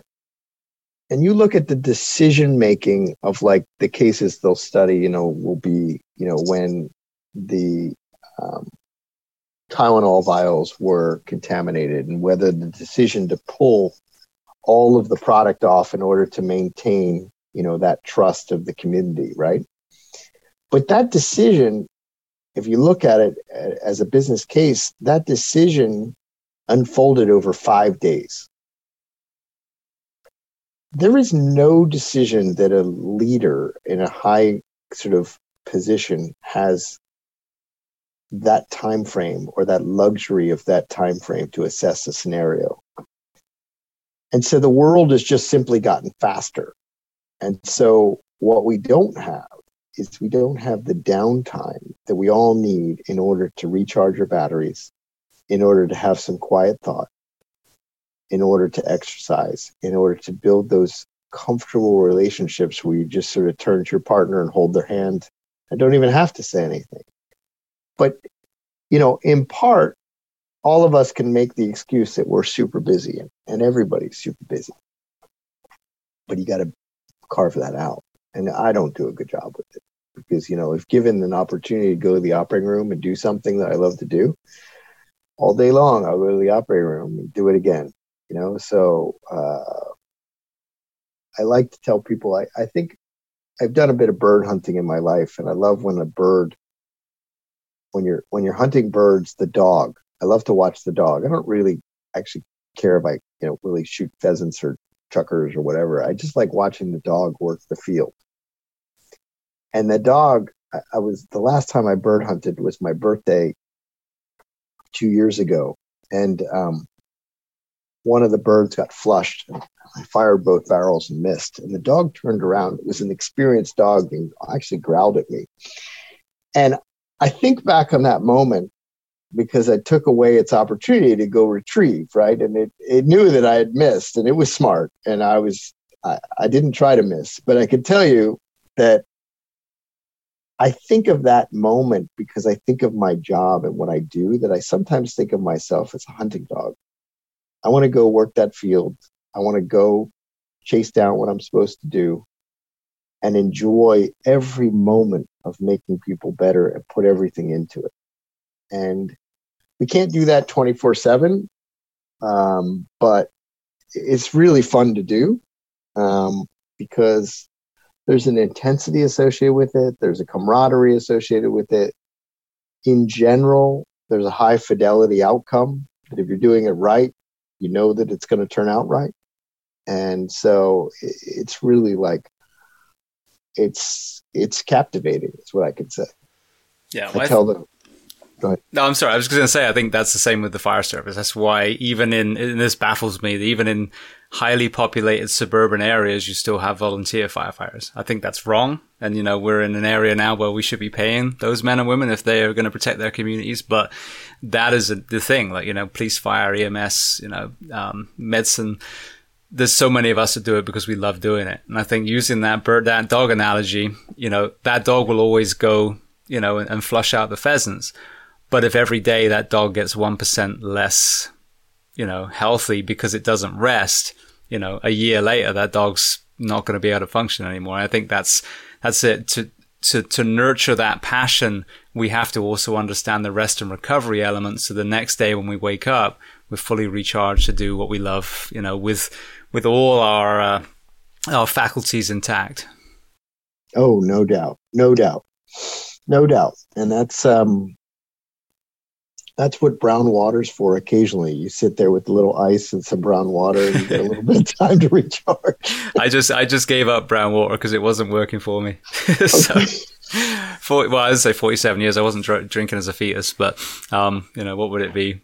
Like 30 years. Yeah. On and off and never binge drinking, but yeah, leaned into it just consistently. And more recently, my body's like, dude, I'm trying to tell you something. That's why you feel like shit every single morning after you drink. So I finally got my aha moment a couple of weeks ago. It's like, I'm not taking a break from it anymore. I'm done. Because for me, like being out the fire service now, I'm on this kind of rehab journey of fixing, broken things and trying to get the brain fog to go away. And I think that was the final piece of my puzzle. So yeah, for me Good now, for you. Yeah, that's a new. And I think that's a great choice. I mean, I think that, for me, it's a social scenario that if you have the time, right, that there's the complement of having the time to spend with somebody, that it's a circumstance that promotes a conversation, right? Yeah. Where you're sitting across from somebody. So that was why, but that doesn't have to be that. It could certainly be anything, right? So. Yeah. And then, like I said, I did that for years and had great conversations. It was just, my own personal journey. It was time to level up, as it were. But absolutely. Well, I want to get to Sons of the Flag. So you talked about, burns as one of the elements of the conversation. So talk to me about, how you came in contact with Ryan, and let's get into that work that you do. Sure. There. So when I was so I have a PhD as well. I did a PhD in tissue engineering and basically worked on stem cell development, career development. So I think of myself as HR for stem cells. And my PhD was on mesenchymal stem cells. And I had a lab when I was up at Harvard. And I still keep my hands in some of the research as well. I have a research fellow here. But one of the things I was doing was burn care research on how to expand skin grafts, how to use them and use the full surface area of them. And that was where I met Ryan, because Sons of the Flag, as a burn care organization, realized that they wanted to get involved and sort of support research. So they came up to Harvard Medical School, and they were, there's not that many burn labs. And so one of the burn labs was the plastic surgery burn lab that I was part of. And so in that role, I got to meet Ryan Parrott, who was the founder and executive director of Sons of the Flag, which is a burn care organization. And Ryan, who's been on the show, is a former SEAL and is an exceptional individual, and developed a friendship with him. I mean, I've known Ryan now greater than 10 years and shared a few adventures with him, and have supported him medically and through his organization. But also, Ryan has this other aspect, which is his passion has been extreme sports, to raise money for veterans charities, to raise awareness for things such as military members and first responders and suicide. And so because of that, I've supported him medically. Upcoming, we have, and we're not, sort of giving it all away, but in January 2023, we're going to do something exceptional. Has to do with a plane and 7 days and 7 continents and 7 things that a SEAL would do in those continents. And Ryan's 30. We have a 40-year-old person who's a former elite soldier with the Combat Action Group for the U.S. Army, and another elite soldier who, again, is in the same vein of the Tier 1 soldier who's 50. And we're putting these people together and we're incubating them to, one, train for something exceptional that they have to do, to measure their climb towards that, and hopefully learn something about human performance. With the understanding that if you put together a team and you bring people back who are retired from the service lines they used to participate in, you put together a very high functional team and you train really hard and you build that camaraderie back around you, that there are some physical benefits of doing that, but there's also going to be some mental health benefits of doing that. And the idea is we're going to look at things that we can learn from that, develop a manual for fire service or EMS or DOD, in which we say, this is how you go about sort of setting up somebody to get the most human performance you can get out of somebody. And in one sense, the really beautiful thing about it for everybody on the team, and there's a lot of exceptional people on the team, and I think it's about rejuvenation for a lot of those people. And it's an opportunity for them to refocus, find out, and have something meaningful by which they can pursue. And being a part of that is just, it's an honor. And so along that way, I'm going to sort of help support them. There's an event where it has to do with the marathon, but after the marathon, there's a swim component or a dip in an ocean, and the first one being Antarctica. And so I have to be able to be in a scenario medically where I can support somebody who just ran a marathon and is now dipping into cold water. And so I'm trying to do some physiology understanding of that. There's a bunch of fun things that come of this when you start looking at human performance. One of them is lactate clearance, and I'm working with some people who work in the elite training for the Tour de France and what have you, is the physicians that train the members for the Tour de France, and how people do lactate clearance and how they upregulate the pyruvate system in order to clear lactate. A bunch of things that are sort of in the background here, but that's on the physical side. But what I'm really looking at and really excited about this team is that the mental health that's going to come from doing something exceptional as a team, there's great value in that. And I don't know how to bottle that up. I don't know how to create that for everybody who's not part of this team.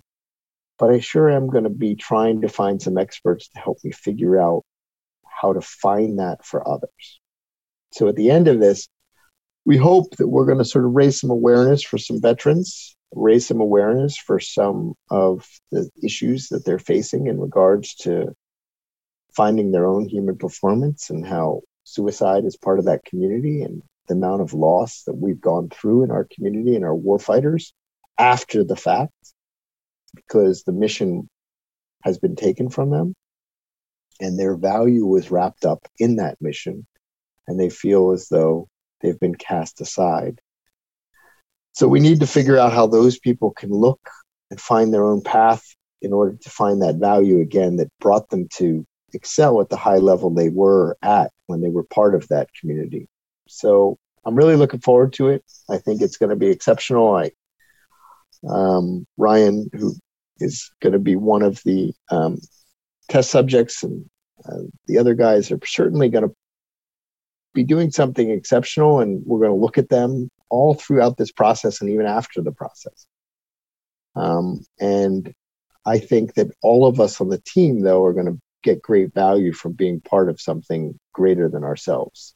So, absolutely. Well, I already feel it. And I was telling Jeff Nichols, I interviewed his fiancée, Catherine, the other day. And I told Jeff, already it's given me something to train for. Like, I transitioned out of the fire service 3 years ago, and I felt that kind of limbo because, before my whole focus was I need to be able to perform in firefighter bunker gear because I am currently riding, an engine, a truck, a rescue in a fire service. But when I left, I can tell myself that, but it's not the reality. I'm not, a working firefighter. I'll always be a firefighter, but I'm not paid to be on a rig now.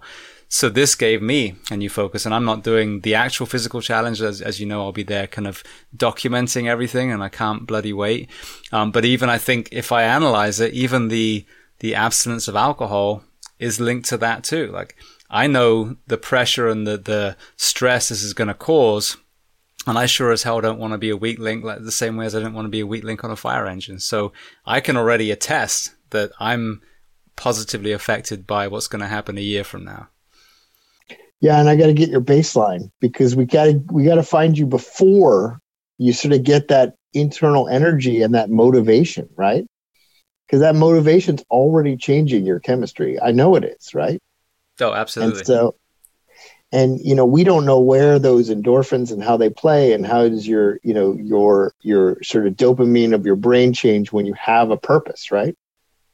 Yeah. And so I find myself, because I'm now part of this team and I'm the fat guy, so I gotta get straightened out. So I gotta I gotta get tuned up as well. So it's an opportunity. That's what I look at. Absolutely. I just want to touch on a couple of things before I let you go that I'm curious about. So this morning I had an interview with a Canadian mounted police officer, and just as a complete random tangent, he was talking about his wife had gone through some of these medical issues, and by chance he'd mentioned it to one of his colleagues, and he said, "Oh, has she had breast implants?" And he's like, "Yeah, because she'd actually had a mastectomy after breast cancer." And they said, "Well, get him to check that, because there's a thing called breast implant disease or breast implant illness," which I'd never heard of. So I was curious, if this was something that you come across, and kind of you would educate us further on that. Yeah, so there's not a lot of hard data that we know how to really diagnose that. So there are certainly any time, and take implants in general. So don't even say that you have to limit it to breast implant. There's one specific low-level lymphoma that is a diagnosis in which a lymphoma develops related to a certain manufacturing process of breast implants in particular. And that is a textured breast implant has been shown in rare conditions to be associated with a lymphoma. That is the reason that textured breast implants, textured tissue expanders in plastic and reconstructive surgery have been pulled from the market. But there are still a large percentage of them out there in patients. So that is a lymphoma, and that's a I think that there's been, probably less than 200 cases across the United States of that rare lymphoma associated with textured implant. But certainly there is a lot of people who say that having a foreign reaction at a low level, a chronic reaction to anything, and the body is fairly simple in how it handles things. Foreign invader inside of me, I need to wall it off. I put some collagen. If that collagen is seeded and that scar tissue is seeded, the presumption is that there could be a low level of infection, subclinical, not giving you fevers, not giving you an elevated white count, but yet your body is constantly revving its immune system against that colonized implant. Now that can be, a prosthetic implant in your mandible from dental implant, a heart valve, something in your joint, or it could be an implant utilized for reconstruction after breast cancer or for cosmetic augmentation. So I think that when we think about implants, we almost should lump them into a bigger category, which is an infected or a subclinical infected implant is potentially a site in which you can have chronic inflammation. And I think and nobody really has great data on this, but we all know that chronic inflammation, whether in your neurologic system, whether in your cardiovascular system, or within your subcutaneous or even at your skin level, none of that is good. And so I don't doubt, and not that the relationship between, biomedical engineering and implants and, the advancements of medicine, a lot of implants have done a lot of great good for people. But an implant that is perhaps seeded or has an infection, chronic infection, or one that is developing chronic inflammation, certainly there's going to be some downstream effects of that. And so I think that, there's a lot of people who believe that certain implants can cause chronic inflammation, and that can be a problem. Now, are there any inflammatory markers or any other blood tests that you can do to try and figure out if that might be happening in your body? Yeah, so there's a couple of inflammatory markers that people generally look at, right? One is called your SED rate, and one's called your C-reactive protein. Then they look at people's white blood cell count. And then you could do different assays to look for specific immunoglobulins or reactivities to, say, silicone shavings, or, in the joint implant world, little metal fragments that are picked up by the macrophages, titanium. But most of the implants are made of pretty inert material, and so they don't really break down and get picked up by the macrophages, which are the big white blood cells that munch a bunch of things. But certainly when you have a periprosthetic implant infection, and that could be a total joint, it can be, an implant in your heart, oftentimes the SED rate, which is just a white blood cell marker, can go up, or the C-reactive protein, which is another white blood cell marker, can go up. And so people will track that as a marker, but it's only a surrogate marker. And what I mean by that is, if you took that implant out and you send it to the pathology lab, you'll send it down and there may be some sessile forms of bacteria or what have you on it, but you don't really, even getting the implant in your hands to a pathologist, we don't really have a great way to say, that was it. Now that that's gone, because even if it's gone, that scar tissue capsule could be harboring the bacteria that were in the adjacent implant. And so you may not even solve the problem by removing the implant at times. And so that's why when we think we have a periprosthetic infection in a breast implant, or, and we often will remove the capsule as well, which covers that implant, trying to get back to healthy tissue.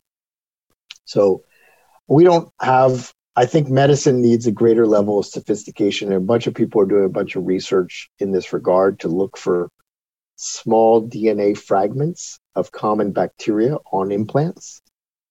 And, we can pick up infections if the bacteria switch. There's different forms of bacteria. And what I mean by that, there's bacteria that sort of live in this quiescent, like barnacle-like state. And those bacteria our immune system's not really great. Those are the sessile forms at surveilling for them. When the bacteria is rapidly growing and dividing, our immune system does a pretty good job picking that up, and we react to it.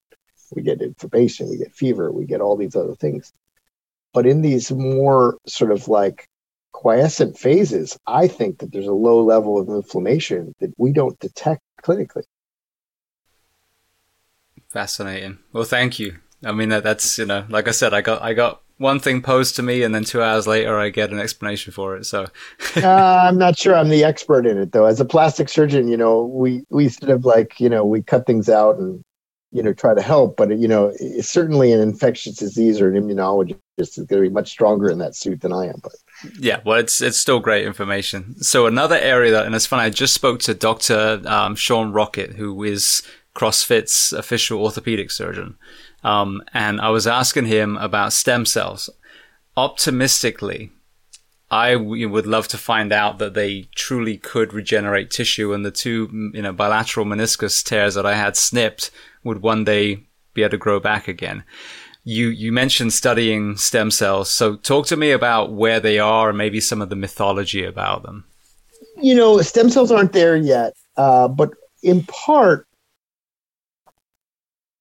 it's going to get there.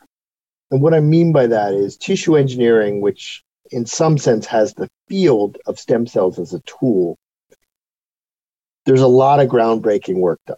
And there's a whole tissue engineering society. And basically what tissue engineering is the application of engineering principles to the life sciences in which we harness some of the reductionist methodology that is rigorous. Because in medicine, I don't know how to say this, but we're just like, let's pour some of that good stuff in there and some of this in there. And it's like a chemistry experiment, but it's oftentimes not as rigorous in that regard. And so tissue engineering is utilizing some fabrication principles, but utilizing life science methodologies based upon the fabrications, right? So that's the basis of tissue engineering. And stem cells are a building block. So I like to say, in order to create something biologic, you need cells, right? That's one of the building blocks.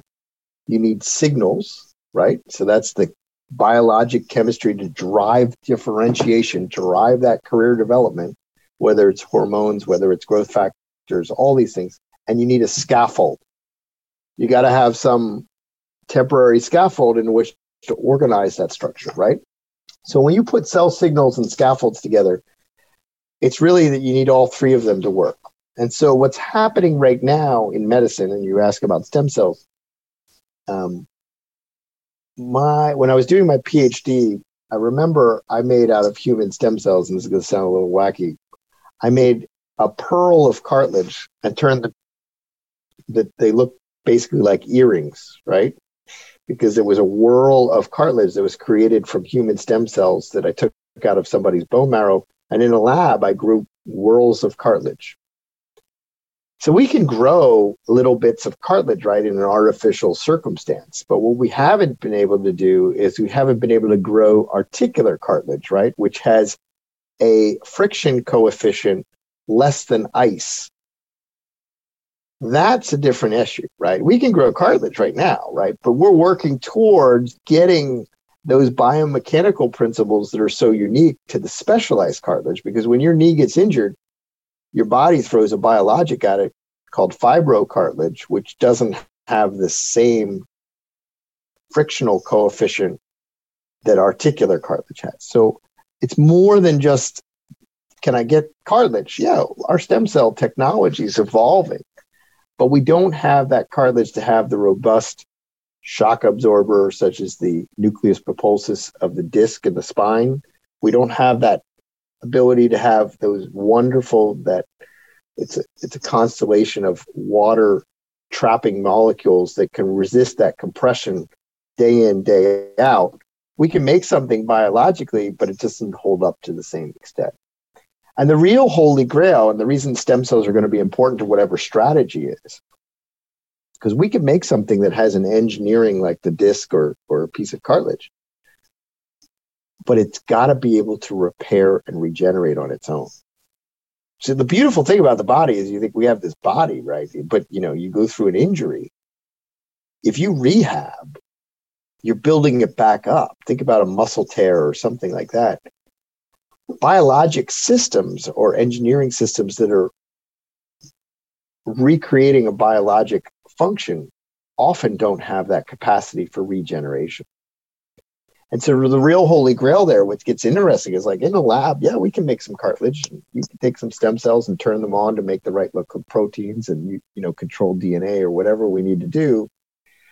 This CRISPR technology is quite interesting as well, in which we can cleave out portions of DNA and do some stuff there.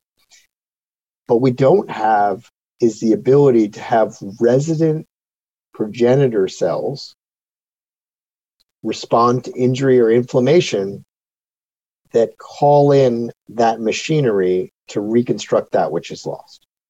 That's the real trick here, because you can make something and you pop it in there and it'll be fine. But once it gets injured or overused, it doesn't have the ability to repair itself. So that's the real holy grail here. And I think that we will get there. It's hopefully in our lifetime. But if you think about it right now, you have a total joint, and orthopedic surgeons do a phenomenal job with a total hip replacement. They get people moving again.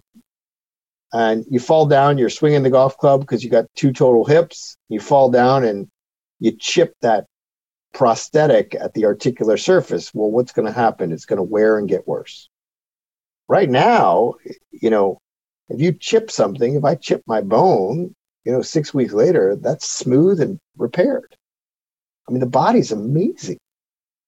So, where we're at from an engineering perspective is nowhere near what the body can do. And it's going to take a while to get there. But whatever strategy we have to be thinking not only to replace the engineering principles that we're trying to replace, such as serve as that mimic of normal biology, but that real holy grail is to not only mimic that existing structure, but build in the capacity to repair that existing structure.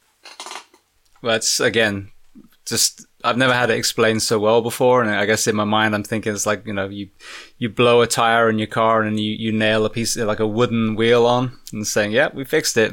So yeah, I mean, it makes perfect sense now. You can structurally add something to something, but it doesn't mean it's going to have the functionality of the original design. Right. And our original designs, I'm in awe of. And what I mean by that, you only get one of them from what I can understand. But I mean, I'm in awe of it because it's a functional, great process that we're working with. Absolutely. And that goes back to the whole preventional conversation. There's one of the real opponents, I think, to the wellness movement was this kind of, crying of fat shaming that we're seeing. And to me, when I see someone who's, deconditioned, it breaks my heart because as an athlete, I know the potential of what that human being could do with that miracle that is their human body. And while we're creating an environment that promotes disease, ultimately, we're robbing these men and women, these children now, of the incredible experience that it is to use the human body to its fullest potential. Oh, yeah. And I mean, there's nothing better than whatever sport you've played to have it just go right, where you never felt the ball on the bat and it just sort of goes out where it's supposed to go and you never thought about that swing or, that it's all reaction. I mean, and then you watch a runner who, who's efficient, doesn't waste any stride, or a swimmer who's efficient in that regard. And the human body I'm in awe of it. And so I think all of us should recognize that we've been giving this beautiful gift. And as you're pointing out a lot in your podcast, I hate to be crass, but we shouldn't fuck it up. I mean, that's what we do. I was hoping you were going to swear at least once in this interview. And, and so, and as well as the machine that runs it, right? So, I mean, the human mind, we can't scratch the complexity that we have. And I look at, what we do and how we build relationships and how we get an opportunity to run this sort of very fulfilling life. And I mean, it's a beautiful thing. So I'm in all of the whole process, and we need to respect it, revere it, do what we can to be kind to others so that everybody else respects and reveres it. And hopefully the world becomes a little better place that way. Absolutely. Well, I just want to touch on one area before I let you go, just because we didn't really get into it itself. Talk to me about what Sons of the Flag does, and then if there's any cases that kind of resonate with you as some of the military or responders that you've treated. Yeah, so Sons of the Flag as an organization is a burn care organization, and in that they have research arms in which they support researchers to develop the next iteration of how to treat burns better. Because burn care has honestly not really evolved that much since Vietnam. I mean, Vietnam was the original sort of burn care. And what came out of that was Silvadene, which is a sulfamycin cream, and, early excision and skin grafting. And that showed a better survival curve. So that sort of came out of that. So people say, like you say, what are the advances in burn care? Well, one of them is early excision and grafting. And that is basically, to break it down, it's get the dead tissue off before the bacteria start going hog wild and you survive better, right? And so, in order to do that, you have to get the dead tissue off down to some healthy bed, prepare that bed, get it ready, get coverage so that you don't leak like a protein sink and have all of your valuable immunoglobulins, everything you need to fight infection, all the proteins you need to run your body, leaking out your skin, because we are not a porous bag and we don't live in salt water. So we do have to sort of, keep everything contained that's supposed to be contained, and one of them being the valuable body fluids, right? So burn care sort of broken down is get rid of the dead and close the holes in the bag, right? So it's not that novel, but what really gets interesting is like, well, let's get faster at that. Let's get more efficient at that. Let's get better at taking off dead tissue. There's actually a chemopapane, which is pooled pineapple enzymes that was developed by an Israeli company, in which you put it on and 4 hours later, it breaks down the junctures between anything that's dead in the skin. And you can like almost just sweep off the dead tissue. Like there's like things coming down the road that are actually doing exceptional, because I, as a surgeon, look and say, it's like the Billy Crystal. That's mostly dead. That's like, he's only mostly dead, like in The Princess Bride, where I'm like, we'll see how that does. So that's why there's a lot of second looks in surgery. So Ryan helps with that. Sons of the Flag helps with that. But one of the things that Sons of the Flag helps with too is that it helps coordinate care. And that is, I don't want to be disparaging, but burn care oftentimes suffers because it's such an intense relationship that over time requires many, many interventions. I mean, some of my burn patients I've done 40 operations on, 50 operations on, I mean, there's some exceptional sort of people that can go through 50 operations, right? And that relationship, it's usually not that the surgeon tires of it. It's that the patient is like, I'm good. I'm done. I'm not seeing value in this, and I'm going through this, and I'm just want to live my life and put this behind me. And so part of the Sons of the Flag is that whole of body support too, to say, I'm going to pair you up with somebody. You're going to see some results. They're an expert in it. They're the best for this, and we're going to get you connected, and you're going to do great. And that relationship, right, with the organization and some burn surgeons across the country is really important, because there's a short list that Ryan or Sons of the Flag can call, and they can say, hey, I got a guy in Florida who needs X. Okay, here's your guy. And so part of it is simply coordinating who's the right person for that mission. And it may sound like that's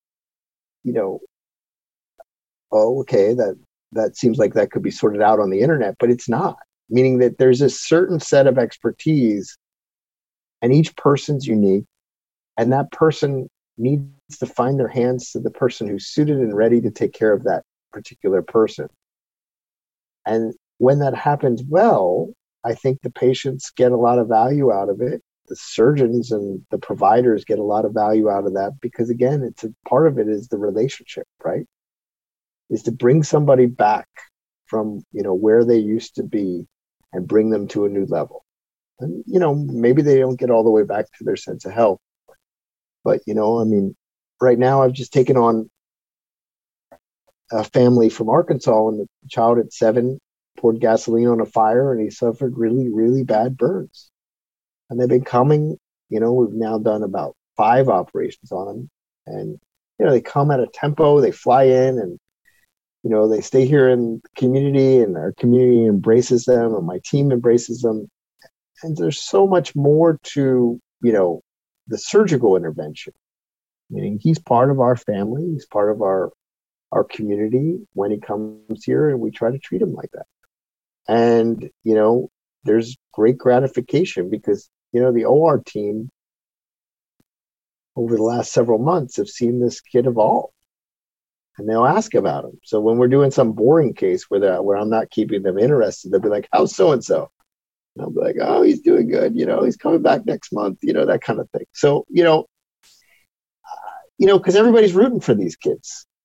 We have, as I mentioned, I got another one that I've operated on about 10 times who unfortunately was in a scenario where the mom was on drugs and he no longer lives with her. And burns are painful. And he was adopted by his second cousin because he was dipped in the tub and has horrible burns on his always full lower extremities down, up to about his belly button. And when you do the burn care dressings, this woman's from, I think, West Africa. And she adopted her second cousin's son. She would sing to him during the burn dressing because that's all she could do. And I think about, like this kid at 2 years old and think like, what's this kid's future is going to be like, right? And he's really loved and he's got a beautiful, beautiful family now taking care of him. And, you look at these opportunities in order to be part of these things and see an angel in practice. I hope everybody gets an opportunity to meet people like this. Beautiful. So, well, thank you so much for everything. What you've done with Sons of the Flag, what we're about to do a year from now, I think is going to be incredible. But the stories that you told, the journey that you've led us through from, an aspiring physician working as an EMT and a firefighter all the way through to where you are now. And it's been incredible. So if people want to learn more about you and or Sons of the Flag, Bird's Eye Project, where are the best places to go? Well, Sons of the Flag has a website. I think I'm listed probably on there as one of their medical advisors on their medical board. I work at Nemours, and I know nobody can say that. Nemours is named after a French estate that I'm next door to because the DuPont family came from France, and Nemours was their area there, their ancestral home. And so I work at Nemours, which is conventionally in this area known as the Alfred I. DuPont Hospital for Children. And there's a website and plastic surgery. And, certainly if anybody, from a patient perspective needs any help, I'd be happy to help. And then, of course, I'm the kind of guy that, if you just show up at my house and you need some help, I'm the kind of guy that'll go help. Well, I won't ask you for your address, so through the website is fine, I think. Okay. Well, EJ, I just want to say thank you. Thank you again so much for, this conversation has gone all over the place. I'm really excited about, the next 12 months, but, what you've done on the medical side, what you've done from the nonprofit side, is incredible. The lens you gave us into the Boston bombing response, very, very powerful. So just thank you so much for being so generous with your time today.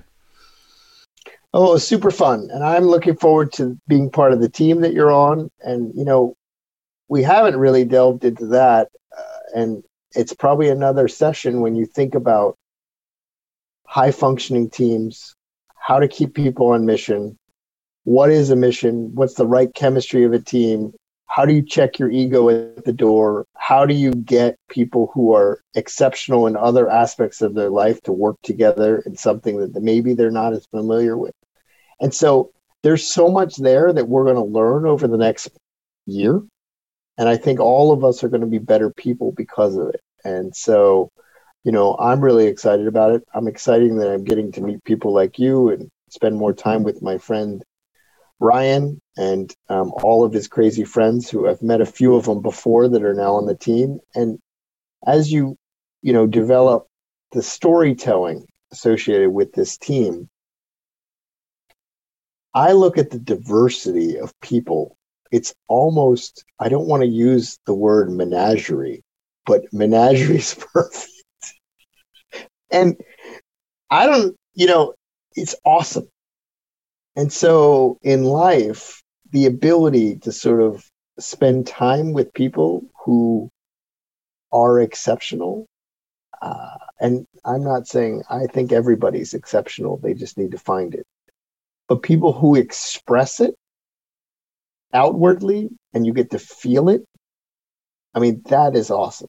And everybody in the fire service, and you talk about it, I don't know. I love the term dialed in. And there are times when I'm at work or, wherever, where you look left, you look right, and you know that everybody's on point. And God, is it fun to be part of something like that. So time doesn't have length at that point. Everything is sort of just that moment. And I think that's what, the real purity of anything is to find times in your life where you're in that moment fully.